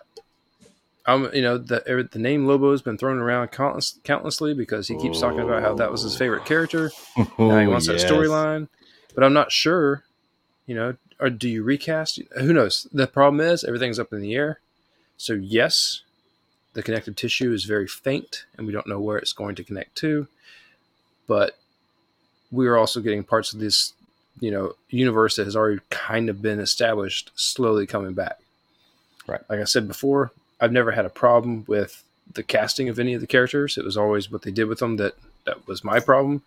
And, we all see that on varying levels of difference. So I don't know. I don't know what we're going to be getting out of it. Yeah. But this was a Marvel movie. Yes. What we're talking about is a Marvel movie. What we're walking into, and let's talk about this Marvel movie, man. Because it's funny because I see every movie the Thursday night or the Friday night it comes out. Like now, that's just kind of my thing now. It's like my wife knows I'm going to do it, and like all my friends know I'm going to do it. Like so, like even my employees at work know I'm going to do it. So they always ask me the day after a movie comes out, like, how'd you like it? How'd you like it? And I'm like, oh, you just assumed I went and saw it. I'm like, well, didn't you? Yeah, I did. Yeah, I did. Let me tell you what it's like. And the first question that I was asked this morning was it better than the first one? Did you have a one word before you say that? Did you have like a one word? What was your my one word for this movie was fuck. Okay. Because it hit I was feeling it sitting in the theater just like with the weight of the movie. Yeah, I would say weight is a good word for this movie. You're right, because it does carry a lot of weight. There's a lot of heart in this movie. This movie is more heart than action, hands down. Yeah. But the action is good. But it's a good story to tell. I don't agree with everything in this movie. I don't disagree with anything. But like some things when I saw, and I was like, you could have done that better, or I don't necessarily whatever. But you see that with every movie. But as far as the story for this movie goes, the story had a lot of heart to it, and it was a great tribute to Chadwick Boseman. Like from is that what you told your employees? No, because like I said, the first question they asked me was, "Do you like?" I told them good things about it because I like the movie. Okay. But the first question they asked me was, "Did you like it better than the first movie?" And to be truly honest with you, until they asked me that question this morning, I never even thought about it. Oh, I never even thought about it. But I gotta be honest. Before the Marvel credit rolled, I was like, "This is gonna be better than the first one," because to me, the first one was not it. I watched it. I have not watched that movie more than once. Really? Okay. Well, and I don't. Go ahead. I was going to say, this is where we may differ then, because I actually, upon thinking about it, I think I like the first one better. They're both really good movies. I like the Killmonger story. Yeah. I understand his argument. I understand how he plays a great villain. And, that seems to be a lot of people's problems with the MCU is the villain question, the villain conversation. Killmonger was great. Yes, they killed him off. I didn't like the whole structure of the first movie. Okay. Even though Killmonger stole the show, I don't feel like it had like the gravitas, like the. I think Ryan Coogler can make some great stuff. I just don't think that he makes like. He didn't give me a it didn't make the movie didn't make me feel threatened. Right. Meaning that I didn't have something to be redemption worthy, I guess. Like there wasn't not even redemption, but something to come back from. And I felt like the first one was a great plot, but it could have been done totally differently and still gotten the same weight out of Michael B. Jordan and Chadwick Boseman together on screen. And so that was my only beef with it. I think the first one was one that I knew when I came out of theaters. I remember telling one of my buddies, I was like, this may be a top 5 Marvel movie for me. It did end up being a top 5. But of the Marvel movies, when I flipped through the library and the catalog of things to watch, it's one of the ones that I've turned back on a number of times because I just enjoy that movie. I enjoy the acting in that movie. The characters are great. I love Chadwick Boseman as Black Panther. He did just such a great job. And I think, honestly, that movie felt so much more connected to the universe than this movie does. And maybe for me, that's why, not saying this movie's not, but it felt like that because I knew so much more about what was going on in the universe then. I'm kind of lost in this universe right now. I don't really know what's happening. And that's fine. I'm not saying they have to cater to me, but just personally, I'm kind of lost of where they're going. I don't see a direction. And maybe they're just not pointing in one direction right now. But maybe that's why I felt more comfortable with the first Black Panther. But I did really enjoy this movie. It sucks. It's like when I have the Jordan LeBron conversation. I'm a LeBron guy over Jordan. But that doesn't mean that I want to talk shit about Jordan. Jordan's still he's still an amazing player. But automatically people assume when you like one thing, you hate the other. And it's not always true. Like I enjoyed both these movies. I don't think I'll go see it in theaters again, but I'll definitely give it a view again. I'll definitely, whenever it's available for me to watch at home, I'll definitely give it a view again because there were some things I'm sure I missed on it. But let's break it down. Let's get into it. What'd you like about it? Well, remind me if we don't run too long, I'll bring up an article that I saw that was talking about basically like your mindset on the MCU. But my only caveat to what you just said was that as much as I like Chadwick Boseman as Black Panther, I feel like his greatest performances are in all the other movies. And so with all of that, with his Civil War introduction, with his spot in Infinity War, and he comes back as the face in the portals in game. Yep. There's so much that he brings to this. And I thought that he was perfect. I hated seeing him go, but I don't know. I mean, the movie started off cold open. And not only cold open, but the weight of that funeral. Not the weight of the funeral, the quiet Marvel scene. I mean, it was just so much. So much. I thought that was just that was the moment. It was hook, line, and sinker for me. Yeah. I will say, I talked about the weight of this movie and that opening scene. It like pulls you right back in, and it's like a chance for the audience to say goodbye. Because it was like the Chadwick Boseman thing was a very, very abrupt, unannounced, like unexpected thing. I remember the night it happened, podcasting, not knowing anything about him being sick or anything. I don't think anybody did, and just getting the announcement, and like it just shocked the world. And I don't think anybody, not that we deserve closure for this thing, but we loved him as a character, and this was a moment to kind of give fans a little bit of closure, like it's fans saying goodbye to the character for the last time. And I love the way they did that. The mother in this movie, like there's definitely a difference in acting between the mother and Shuri. They're both trying to portray the same kind of thing as far as loss and mourning for T'Challa. But I like the way the mother does it a lot better than Shuri. Like to me, Shuri acts like a little kid about it, and she is a younger child about it. She acts like a little sister. The mother acts like a strong mother, and I love that. And the acting in some of those scenes with them, with their emotions. Like I said, I didn't necessarily like the way Shuri portrayed all her emotions in this, because there were some times where I'm like, okay, I know you're going to get out of this. Let's just get out of this, But the way she portrayed that was really, really well done. She showed some emotion. Letitia Wright already has a lot of like heat in the public eye, period. But then filming this movie, she is truly, truly somber about the passing of Chadwick in real life. And all the things that went behind this movie to start off the filming of this, were so heavy for all of the actors and actresses in it. Mm. So what's crazy is that they give her the largest hurdle to jump over, she felt like she couldn't save him. Mm-hmm. And that stuck with her. And because she's logic over reason, and she keeps trying to make up all of these reasons why logic should have worked and didn't. And she felt like she was too late. And you're right. You wanted this movie just to be like her hurrying up and getting through that. But the whole point of it was that she needed to get over it at some point in her own way. And she basically, I don't want to say, she Tony Starked it and worked her way through it to figure out how to get the heart-shaped plant back in the play after Killmonger killed it all in the first movie. But what we got was just that. Yeah. But even when she was able to do it, she had to work past that. Right.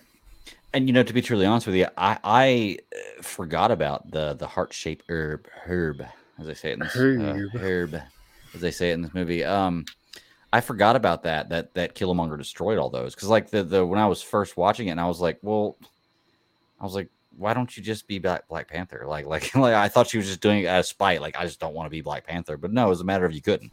Nobody could. Yep. And I was like, oh, okay. Then I remembered that. I was like, that makes more sense now. That gives that story a little bit more validity there.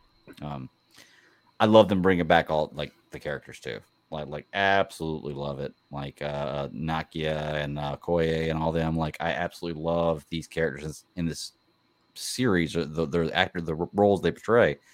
I will say though, I don't like the suits that she made for Okoye and what do they call them? Midnight purple, Angel or something like that? Yeah.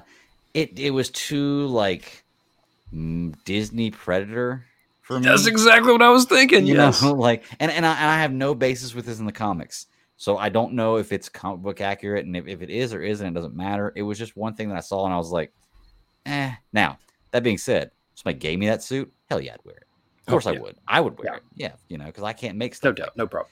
But just, I don't know, man. It just didn't sit right with me. And love the characters, and I do like the idea of them coming back with kind of super powered suits, almost like Iron Man type suits, But I just didn't like the look of it.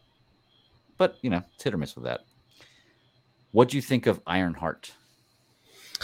Really liked Riri's character. I thought that she played a slightly immature, over-intelligent kid. She was 19 years old. She's super duper smart. How she got her hands on all this junk and made it all look so cool, I have no idea. She had like an exoskeleton suit to start off with. It's very similar to Tony Stark. Yeah. I like the scene of who was it? Oh, Shuri Okoye and her in the dorm.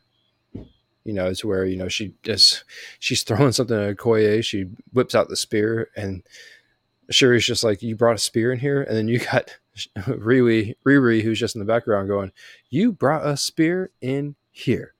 And just that 19-year-old, like, it just worked. Yeah. I was a fan of her character without knowing enough about it. I can't wait to see a TV show. I'm assuming the TV show is going to take place after all of this. Now that she has technology, she wasn't allowed to take the suit back with her, but she knows how to make it. But I mean, yep, all she needs is the resources. And like, what I thought one thing was going to be is that the suit had a little bit more vibranium stuff in it. Mm-hmm. I'm not sure how much it did and how much it didn't, but I'm also not sure on like what she's using for blaster propulsion and all that kind of stuff. To power up. Yeah, questions to be answered for sure. Look, I don't know anything about the Ironheart character. 2016 was created by Brian Michael Bendis. I know that because I looked it up today. So, which is probably why I don't know much about the character. I haven't read a lot of newer comics, and especially Marvel. But I did look up some stuff today. The suit was okay. like it, if you're gonna have a super iron suit, okay, it looked, all right. I don't know if I necessarily like the idea that her face came off in like a heart shape. It's like we're hitting it, and then her little generator was a heart shape too. It's like we're hitting it a little too on the nose here, you know. And then I didn't understand why her helmet had grooves for dreadlocks. Like Did it? I didn't it pay did. attention to that. It did. I Hmm. was I was like, that's really, really strange. That's a really strange choice that they would choose to do that. But it wasn't something that like pissed me off or like maybe not like the character. I need more of this. I think I could like this character. I like the actors who played her, and I like the way she portrayed the character. I just don't know enough about her. I think that if I got a TV series from her, I could like it. I think they need to change the suit though. The helmet thing doesn't bother me. It's just the overall suit was just not working for me. It looked very it, it, it looked like, I've seen like, kids toys, like they look like almost like kindergarten or preschool, like from like a Disney Plus show or something like that, right? Or a Disney show in general. It looked very much like that as an Iron Man suit. Like if you were to take it and make it look a little bit more wonky, like some of the stuff that's on TV now, that's exactly what my mind thought. And I was like, you know what? But this isn't her movie. I know that she is getting a show. It's already like, it has a premise and cast and everything else. It just doesn't have a date yet. So we're going to be getting it. And I hope that, they do something with it. Yeah. The one thing with this character I was looking at last night, and I was like, man, you're telling me that she just built this suit and then all of a sudden she can fly it and just be cool with it. And I was like, that's not really. And I thought about it. And I was like, but then again, Tony Stark did fly the suit the first night he painted it, and he flew it pretty well the next day. So I was like, well, okay. Yeah, I guess so. If you're that smart, you're that smart. And, I mean, as someone who probably has a much greater knowledge, though, I mean, I guess if she's super, there's no good argument to have there. Like no, she's a superhero. She knows how to use her suit. That's the art. That's all there is to it. I'm gonna find the pictures, but there are pictures of her suit that were totally different than what we actually got. To me, they were totally different than what we got in the actual movie.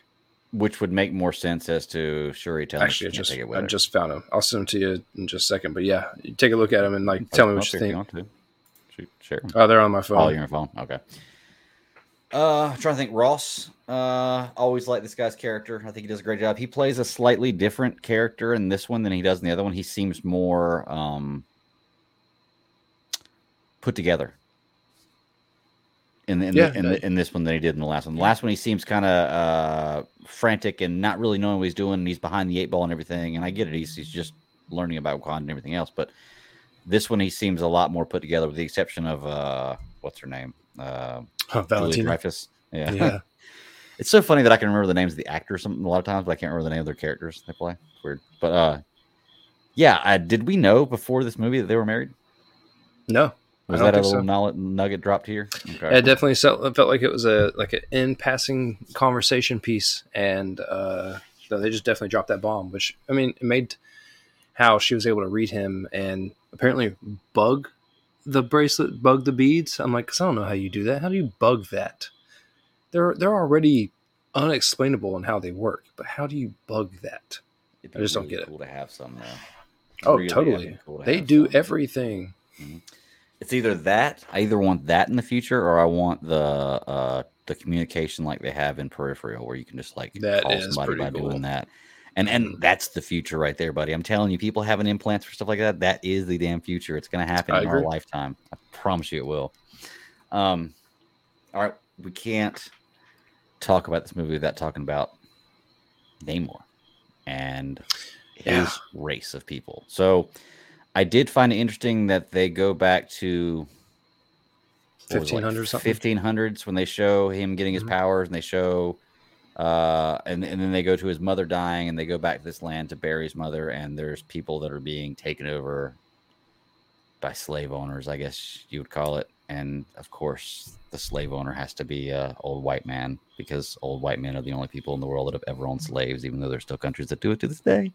And it's been done since the beginning of history. But I did find that, well, there you go. I liked Namor, the character. I liked the actor. The look didn't sit right with me at the beginning. but it worked for me. You know, it eventually grew on me. It worked for me. It was just fine. The fear that I had did come true, though. It just looks weird having a guy fly with little bitty wings on his ankles. It Yeah, just but looks weird, you it's know? there is. I tried thinking about that whenever I saw the trailer, and it was, how do you make that look good while still keeping the idea of it? The whole fact is that he's supposed to be the first mutant. I don't know how you do it, man. Like, I don't know how you Right. bring. There's a lot of things with his uh, species, not even his because he's a mutant, but his species that I've come to difficult grasp with, and you know, him having the winged feet, like, where did it come from and why was it necessary? And if they're feathered, why are they feathered when he is like an underwater species? Right. Yeah. And so, yeah, there's a lot of that. But at the same time, there's also, you know, smallpox was the problem why the people were dying. Mm-hmm. They essentially found something equivalent to the heart-shaped herb, Mm-hmm. and they were able to turn it into something to help their species. Mm-hmm. They were just humans. I mean, they weren't species. They were Mayans, is what they were.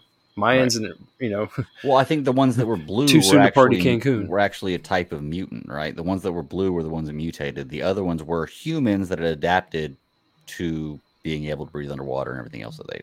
This is how I took it, because not Bro, they everybody were was blue. no. Because that right there is one of my main problems. They turned blue when they came out of water, Oh, okay, that makes and more sense. what doesn't make sense is that they wore their little water mask on their face. Yeah, I didn't like that. They didn't breathe water in. They even helped to explain it in Shuri's little lab. They were able, like, what Namor is able to do is to actually breathe water through his skin. Mm-hmm. And so their skin changes colors when they come up and above water and they turn blue. He doesn't, because he was born of one of those species. All right, he's the only one Which, with the ears and the wing feet. yeah, Yeah. which I really have to kind of pick that apart to really truly explain it. But just to stick on with what they gave me and what I do know,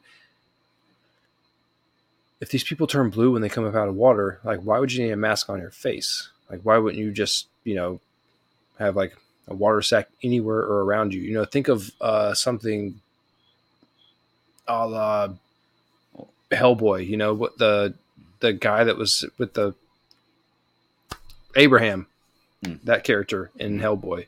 You know, he had his own little bubble and everything else that helped him breathe. But more importantly, if you're by the ocean, isn't there enough moisture in the air? You would think if you're going to start. We're picking things apart here. Yeah, way too far. Yeah, I just didn't like it. Yeah, I will say I didn't like the blue. I didn't like the blue characters. Like, I didn't think that they looked good.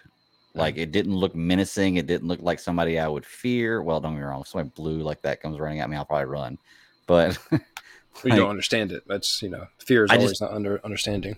Yeah, I feel like they could have done a better job with that. I thought Namor looked all right. Like I said, the wing thing was weird for me. But if I just imagine him just floating without the wings flapping, like Superman, then I was like, okay, I'm cool with that. I guess what it was for me was like, it was almost like he would, when he was swimming underwater, he was running underwater, and I was like, that's kind of weird. But at the same time, I don't have those powers, so I don't know. Was he actually? I didn't even pay attention to the underwater. Well, it was his movements, the way like his legs moved, like when he would push through the water, it was like he was running through the water, and it was like, that's. I mean, he was leaned forward, but it was just kind of weird.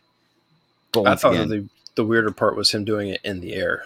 Yeah, like, he's not only just flying and like staying steady, but whenever it looked like he was jumping from, you know, like space to space, it looked very video game-ish to me. Yeah. And so I was trying to, but it did in the trailer too. I just kind of accepted it in the movie. I think I come from the era that when I see people underwater all the time, they need to just be doing their legs like mermaids. Like, and if they're not doing that, it doesn't feel right. Even Jason Momoa, like with the whole Superman underwater thing, you know, just flying, didn't feel right at first, but I adapted to it and it came out okay. I mean, their underwater parts weren't bad for me. The only thing I found, it didn't look as good as Atlantis. Yeah. In Aquaman, no. The only thing I found myself beat my head against was him having his big ass speech when he had his headdress on and he was sitting in the shark jaws. I was trying to understand. That was a It badass is. throne. Look, that scene was really nice, but them trying to talk was what I was struggling with, and which was just me. Like that's just my problem. I got to get over that. Yeah. There is a lot in this movie that look. I liked this movie. Mhm. It was well done. I think that them attacking Wakanda was a much better scene than the end fight, and I think that the car chase scene with that was much better than like the end fight. I love those little bits. I love the action in this movie. The end one was a little bit weird. Just it was a weird idea to take that ship. I know it was what they were after. They were after Namor to try to completely segregate him from the rest of the crew, and they did that. They were successful. The plot line worked out, but I really liked other bits of this movie a whole lot more than the actual ending sequence. Yeah. That is the big thing. The third scene was kind of difficult. Like, I got a question. Does Black Panther heal? Is that one of his powers, is healing? Yeah.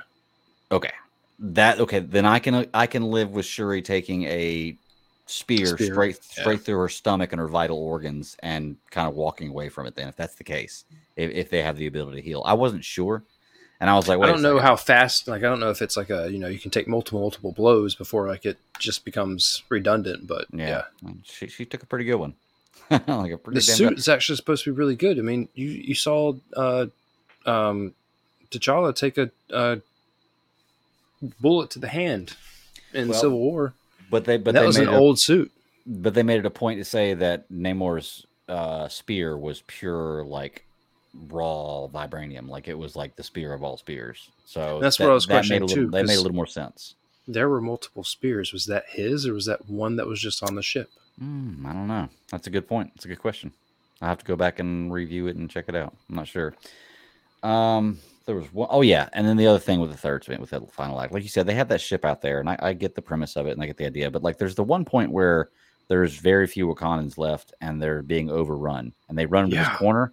And they're like holding him in this corner for like 10 minutes of the movie. And I'm like, no, if they pushed him back there, you're just going to push him off. Like, or you're going to kill him. But they're holding him there for like 10 minutes. And I'm like, why? That wasn't that little scene of them being at the edge should have only been shown right as the resolution to the conflict came.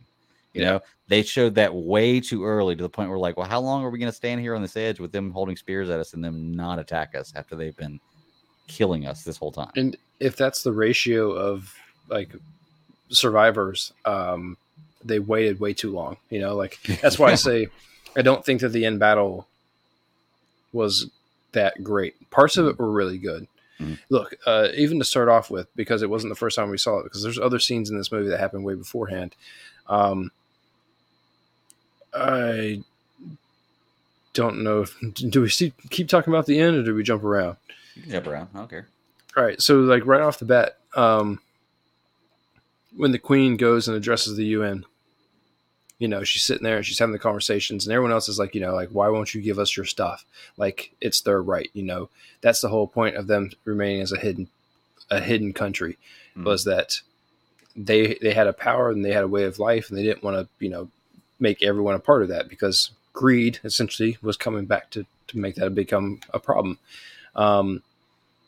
That capture scene where they took I'm assuming they were French special forces, and just, I mean, straight up made them look like trash.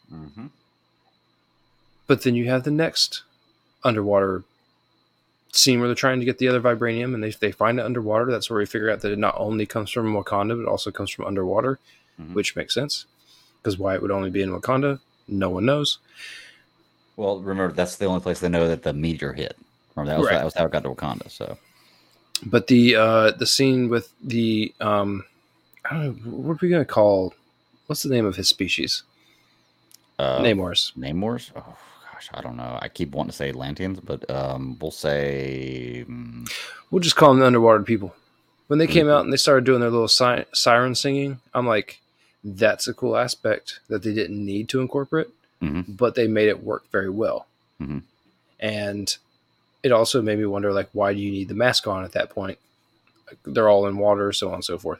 That's when I started getting a little crazy with it. But I do like that little siren singing aspect, and they kept on trying to pull it and show it off again. Mm-hmm. But the end battle had them bringing one subsonic sort of cannon underwater to actually try to, disperse the wildlife. One. Yeah. Yeah. I know they definitely underestimated that, and then maybe they were rushed. Who knows? I know that I love those aqua bombs. Whatever those Crazy, water right? bomb things they had, those things were awesome. And what a I cool love idea how to they bring a packed whole a bunch of them up. punch. Yeah. They do need to explain a little more about water traveling in this. Like, how does Namor get from like the ocean to like coming up out of like a body of water that's not connected to the ocean in any way, shape, Well, or I don't form? think that they were in a lake, were they? I don't know. Like, I mean, maybe I don't know. I don't know the whereabouts of Wakanda or like the layout of it. I mean, they do have water there, so maybe it does run into the ocean. I'm not sure. Oh, that definitely seemed like it was like a wide throat of body, if you will, of water. Okay. Oh, maybe I don't know. I'm trying to think what else. So I did not expect the mother to die. True. I get the point behind it. I did not expect it though. I didn't understand it either because like her and Ironheart both get knocked into this water, right? And Ironheart's below her, and she's conscious. She swims down to her. And she brings her up to the top. But when she gets to the top, she's unconscious. I'm like, how does that work? Unless in like the last 5 feet, because we saw her swimming up to like the last 5 feet of water. Unless like she passed out right at that point, like 5 feet before she hit the surface. It's physical exertion. So what you do Yeah. have is, what look, it's stupid to say that it's scientifically proven, but if you get knocked out, you're not going to breathe as fast and as crazy as you would be if you're trying to physically exert yourself to swim, and not only that, but to use your body. So when Riri was knocked out, she's essentially just breathing like normal, and she's sinking because like as she's breathing water in, she's taking water in. Mm-hmm. Whereas the mother, when you go through that rate of like your heart rate going like crazy, Mm-hmm. at some point you have to stop and actually breathe. And if she doesn't make it up within that last 5 feet and actually take a breath, then she's going to be a lot worse off than Riri was the whole entire time. You also had to have some kind of way to show that she sacrificed herself for, for Riri. So I mean, that's the simple solution to that. But and the other hurdle, the other struggle for Shuri to go through. Oh yeah, exactly. And then I did not. The surprise was I did not know Killmonger was in this movie. Spoilers. So very small scene, a couple scenes. Very very. The presence is there. The reason for him being there is sound, and it gives more to Shuri's storyline with him being the one she saw on the plane. And once again, I loved him in that role. I think he's a great actor, and he just did. So I didn't think I'd ever see him again on screen. And he did a great job. He's not wrong. Like most good villains, he's not wrong. That's what makes them good. Mm-hmm. Like they have. I found it strange that he was the only one that she came in contact with, and look, I'm never going to understand the logic behind that because there isn't. Well, it's magic. They go to another plane, so on and so forth. But yeah, I think the way she explained it was it's who comes to you. Because that's why she was mad at her mother and her father and her brother, because she said nobody came to me. And that's why she didn't believe it was true, because she didn't believe nobody would come to her. And then, of course, the mother in the end does give her that little scene there. So yeah, it's all full story. Like I said, this movie has a lot of heart. And it's a lot of the MCU and this world dealing with the loss of Chadwick Boseman and the loss of the Black Panther. I mean, even to the point where they even described it as the disease that he died from in the movie. And it's like, well, they really, really, they hit things on the head, but they paid a really, really good respect to an amazing actor. So. There's not enough that I can say about what they made me feel watching this movie with all of that background. Marvel, Chadwick, Black Panther. My theater was like, clapping like crazy at the end. I don't know about yours, but I mean, like, everyone was definitely going crazy over it. It was like 1:30 in the morning for me, but yeah, people were still clapping. Yeah. Yeah. Yeah. They pulled off a very good tribute and sequel and part of the universe edition all at the same time. Yeah. Like it was, I don't want to say it was flawless, but it was really, really well done. What did you think about the new Black Panther suit? I like it. I examined it over and over and over again when I first saw it, and I was like, okay, what do I like about this? What don't I like about this? And the more and more I looked at it, I was like, okay, it looks pretty badass. Like I like how it because she always has in any kind of ceremony she has those white dots on her face anytime you ever see her, and it incorporated that in the suit, which I thought was pretty cool. Beyond that, it wasn't much different than the last suit you saw him in at the end of Black Panther 2 or Black Panther, the gold. Well, yeah, the gold one. It wasn't that much different than that. Just had a little more color to it and a little more gold, but I thought it looked good. The gold one, did he? I thought Killmonger had the gold one. Okay, well, I knew one of them did. Yeah. Okay. Well, see, that's what I was trying to figure out with and I thought that's why she ended up going with the gold. I would have been okay if it didn't look so, like freshly polished, but I guess if it's a brand new suit, you're pulling a brand new car out of the garage. Right. I didn't think it was too crazy. No, that's not what I want to say. I thought it was a little crazy with the color, with the gold and the silver and everything else, but I didn't think like it went way, way too far. I thought that it rode the fucking line. Like I thought that it was very much like not my choice, but not like a bad one. Right. And so, like if they'd have put too much more detail on it, it would have been overboard. It would have been messing up something that already looks good. I do that all the time when I'm making stuff. I'll just add too much. I'm like, no, let me go back and take this and this and this away. It was good the way it was. But all in all, I thought it looked pretty decent. There was one thing I wanted to say. You just mentioned something and I had it in my mind. I usually write it down as soon as I think something like that, and I forgot to just now. Well, it was the adaptation of Killmonger colors into her suit that was what I was really figuring the gold kind of came from. We see that, she is quietly and like cautiously embracing the fact that when she is understanding that, it's not, she's not looking for revenge, and when she does end up like ultimately not killing Namor and like trying to find a way. And then, we get towards the end to where it's, she starts to get like a level head on her shoulders. It all starts to make like a little bit more sense to me. But even then, like you get to like you get to that mid-credit scene. Yeah. And like this movie opened and closed with trying to like rip the damn tears out of your eyeballs. Oh yeah. It's so funny too, because like now anytime I get to the end of the movie, first thing I do is pull my phone out and check like mid-credit scene, post-credit scene is there, which he came out and said there wasn't a post-credit scene, which he wasn't wrong, but I didn't stay for anything. So because I went out and Google, like after the mid-credit scene, I was like, I looked up Google, I was like, and like a bunch of people in the theater were still sitting down. I got up and I was like, I held my phone, I was like, Google says there's nothing. And everybody in the theater started getting up and walking away. I was like, okay, cool. I have that power with Google. Yeah. But was there a post? No, so what I was saying was that Ryan came out pretty early on. I was like, there is no post-credit scene for this movie. Okay. Now, which I'm cool with. Give me a mid-credit scene. I'm okay with waiting for the post-credit. I'm done with that now. Yeah, no, totally. And not only that, but I mean, like, how do you follow that mid-credit scene up? I mean, like, there isn't. Like, I thought that it was already enough of what they did.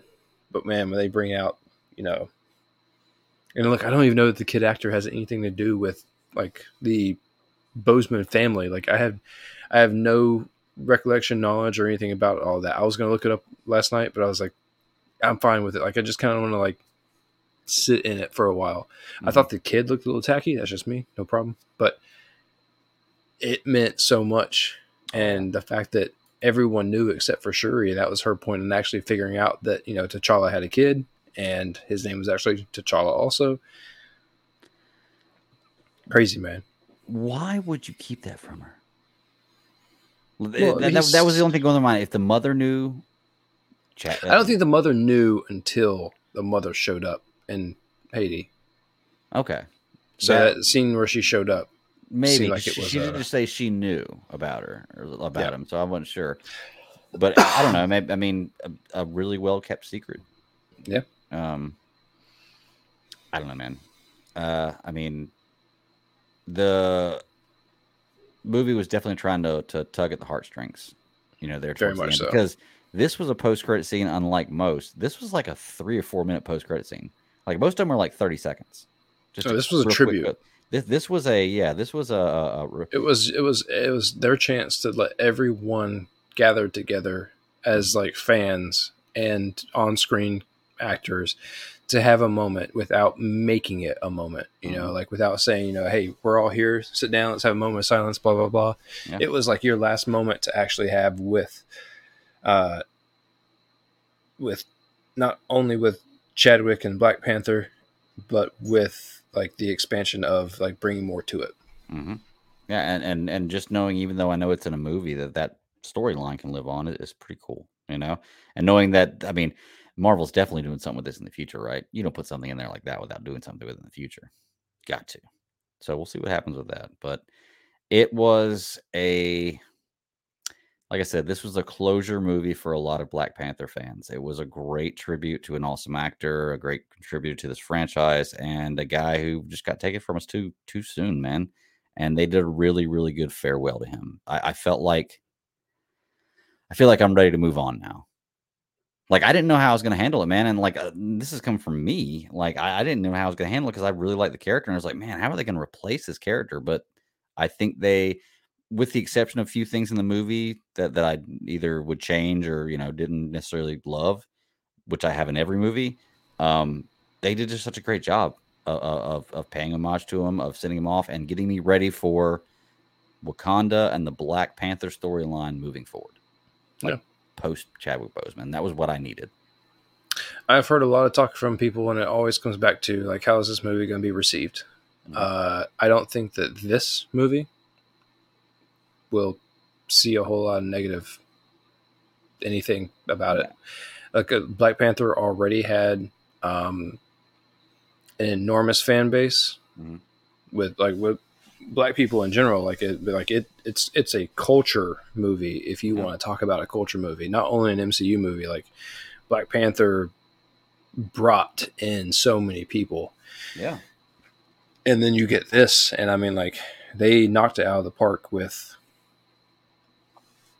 making everyone miss and openly like care for Chadwick Boseman and Black Panther Mhm. because, like you said, he didn't tell anyone that he was sick.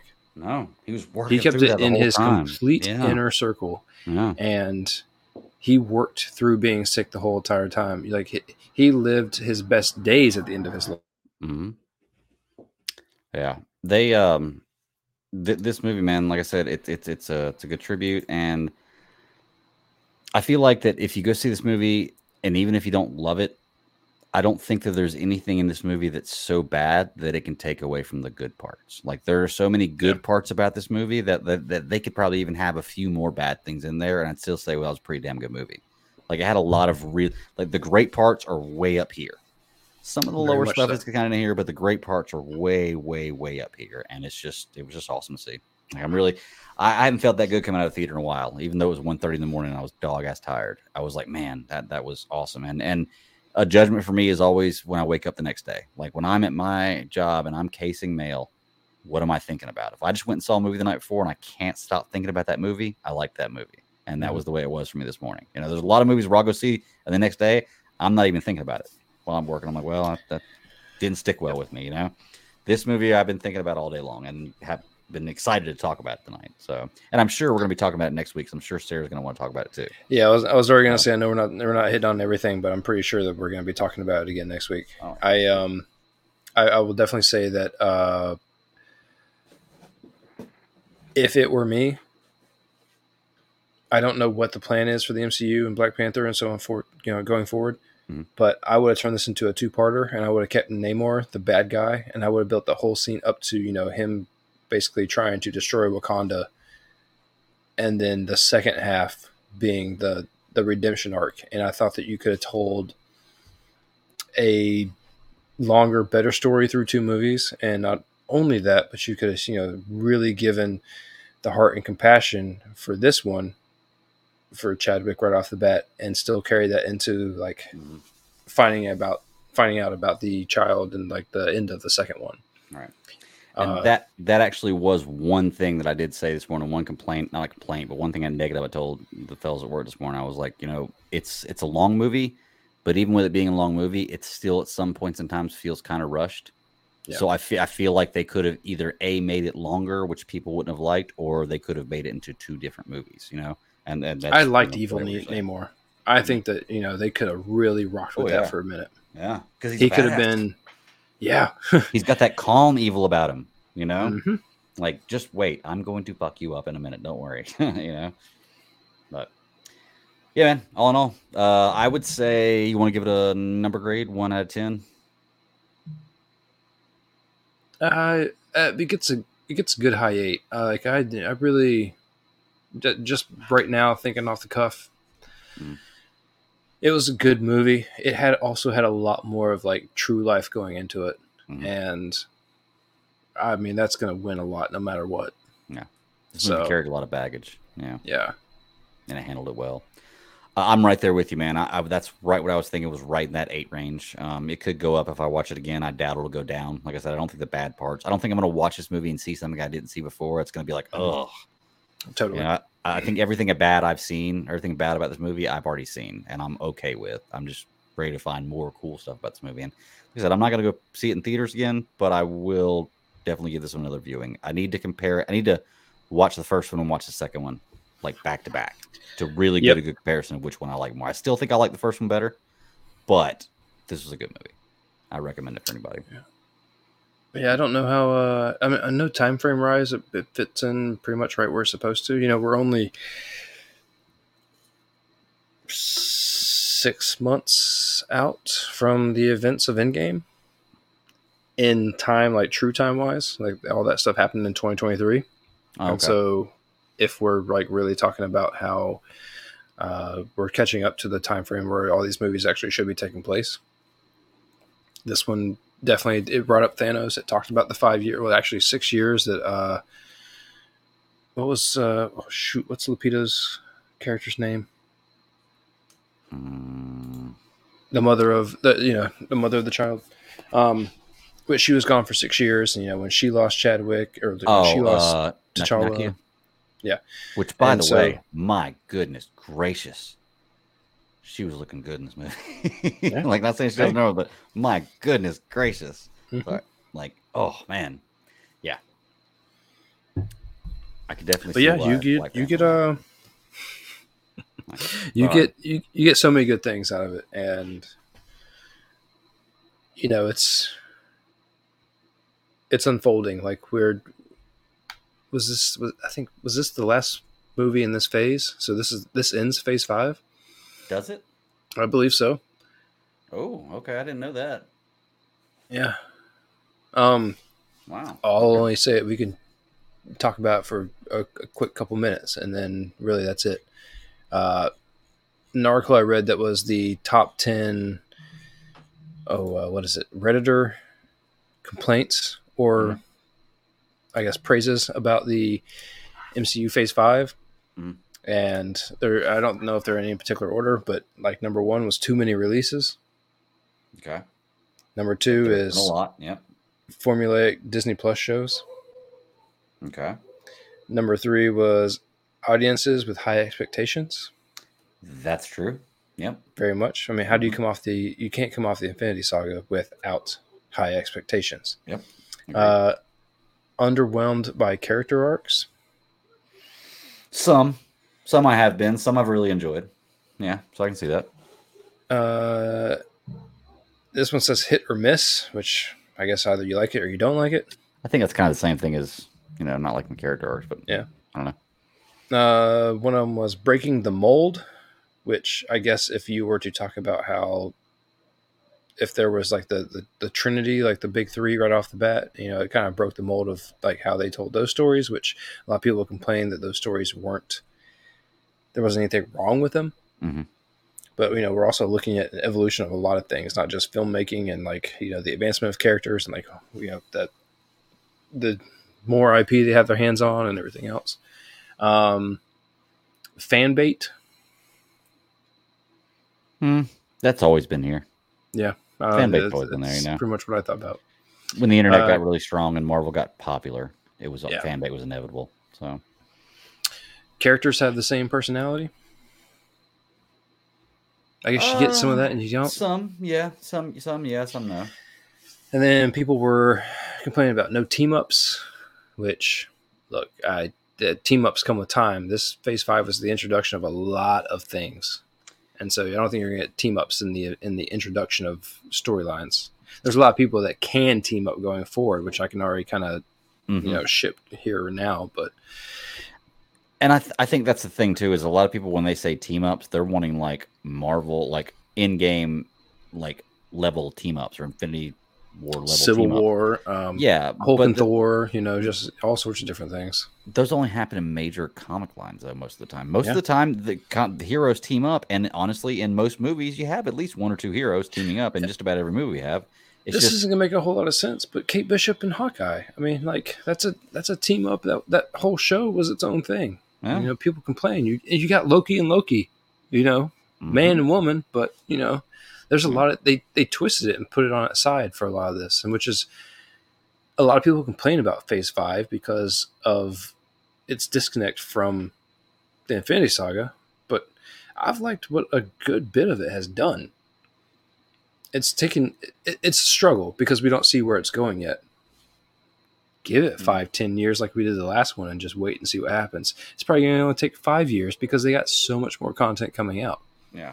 And yes, you can hate it or not, hit or miss. You can think that you're underwhelmed by those characters. You can think all these things that these people are complaining about, but yeah, it's really just what are you willing to be open-minded with what they're going to do going forward? It's true. Or do you want to learn something new? Yeah. I think for me, it's like a situation where I can look at the first 4 phases. That's up through Endgame, right? Or through Spider-Man Homecoming. Yeah. Okay. Nope. Yeah. Right. Or was this Spider-Man Far From Home? This was the end of Phase 4. Yeah, that's the end of Phase 4, Spider-Man Far From Home, right? Because that was the one with Mysterio. Came out right after. This is the end of Phase 4. Okay, that's what I thought, and you said earlier the end of Phase 5. Did I say Phase 5? Maybe I was wrong. My bad. Okay, well, anyway, I would say those movies up to Spider-Man Homecoming, I liked 95% of what I saw. Yeah. This phase, I've liked, and like I said, it's not like this is a terrible phase. I would say I've probably liked about 80% of what I saw. So it's not quite as much, but I still like a lot of the stuff I've seen. Mm-hmm. I have problems with some of the things. Like WandaVision wasn't my favorite, but it was pretty good. It was still good. Falcon Winter Soldier, I don't even think I finished that series, to be truly honest with you. I may have, but I don't even know if I finished that series. Loki, I loved. Think about it. When Thor came out, what were we talking about? They had more content in this one phase than they did in like all the other 3 phases combined. And so, it is too many releases. Mm-hmm. It's many releases. Whether or not you think it's too many or not enough, like that's up to you. But of that list you just gave me, I can argue with just about every one. Be like, yeah, I could see that some way, some way, the other. But that one right there, that is maybe one of the key problems. Is it's just the candy's not as good when you get it all the time. But you just said 80%, and that's an enormous number for 80%. Is a great number. The amount of that content. Agreed. And so, and that's why I'm saying, even though I don't like it as much, I still like this stuff. There's just a few things here and there that I'm just So the last thing on that list was the great characters are gone, and that's one of my beefs that it's taken me a minute to get over. But yeah, like you said, it happens. How do you not move forward? Realistically, let's think about it. We have Captain America gone. We have Iron Man gone. We have Black Panther gone. Two of those by design. Other than that, we still got Hulk. We still got Thor. We still got Hawkeye. Black Widow died too. Oh, Hawkeye's done. That's what I was gonna say. Like you're talking 2 out of the original 6. Like OG, if you want to talk about that. But still, at that point in time, look, we got to keep going forward. My only complaint is like you're gonna run out of your characters. That's why they're trying to start them so young. Mm-hmm. That's why Miss Marvel and Ironheart and these characters are truly young, and even Simu Liu that's playing Shang-Chi, dude, he's gonna look young forever. Yeah. I mean, like they got plenty of things that they can do.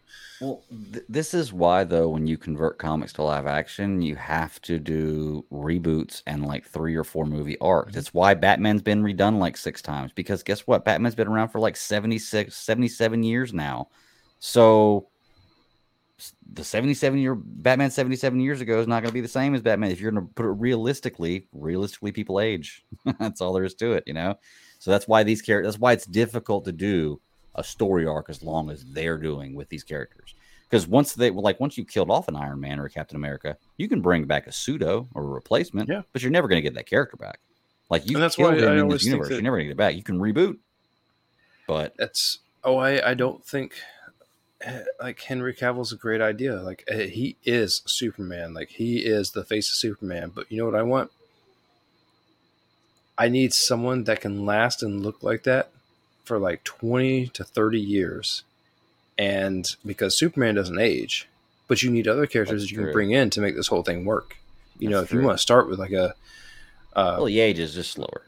He grew oh, up. true. Yeah, so But if you use like Sparkle Bat as your, year one, year two Batman, I mean, if it's someone that you're truly going to sign on and turn this whole thing into a thing, look, Downey was in it for 10 years. I mean, you watched him age. That was a rough 10 years, but he didn't right. start life as a 20-year-old.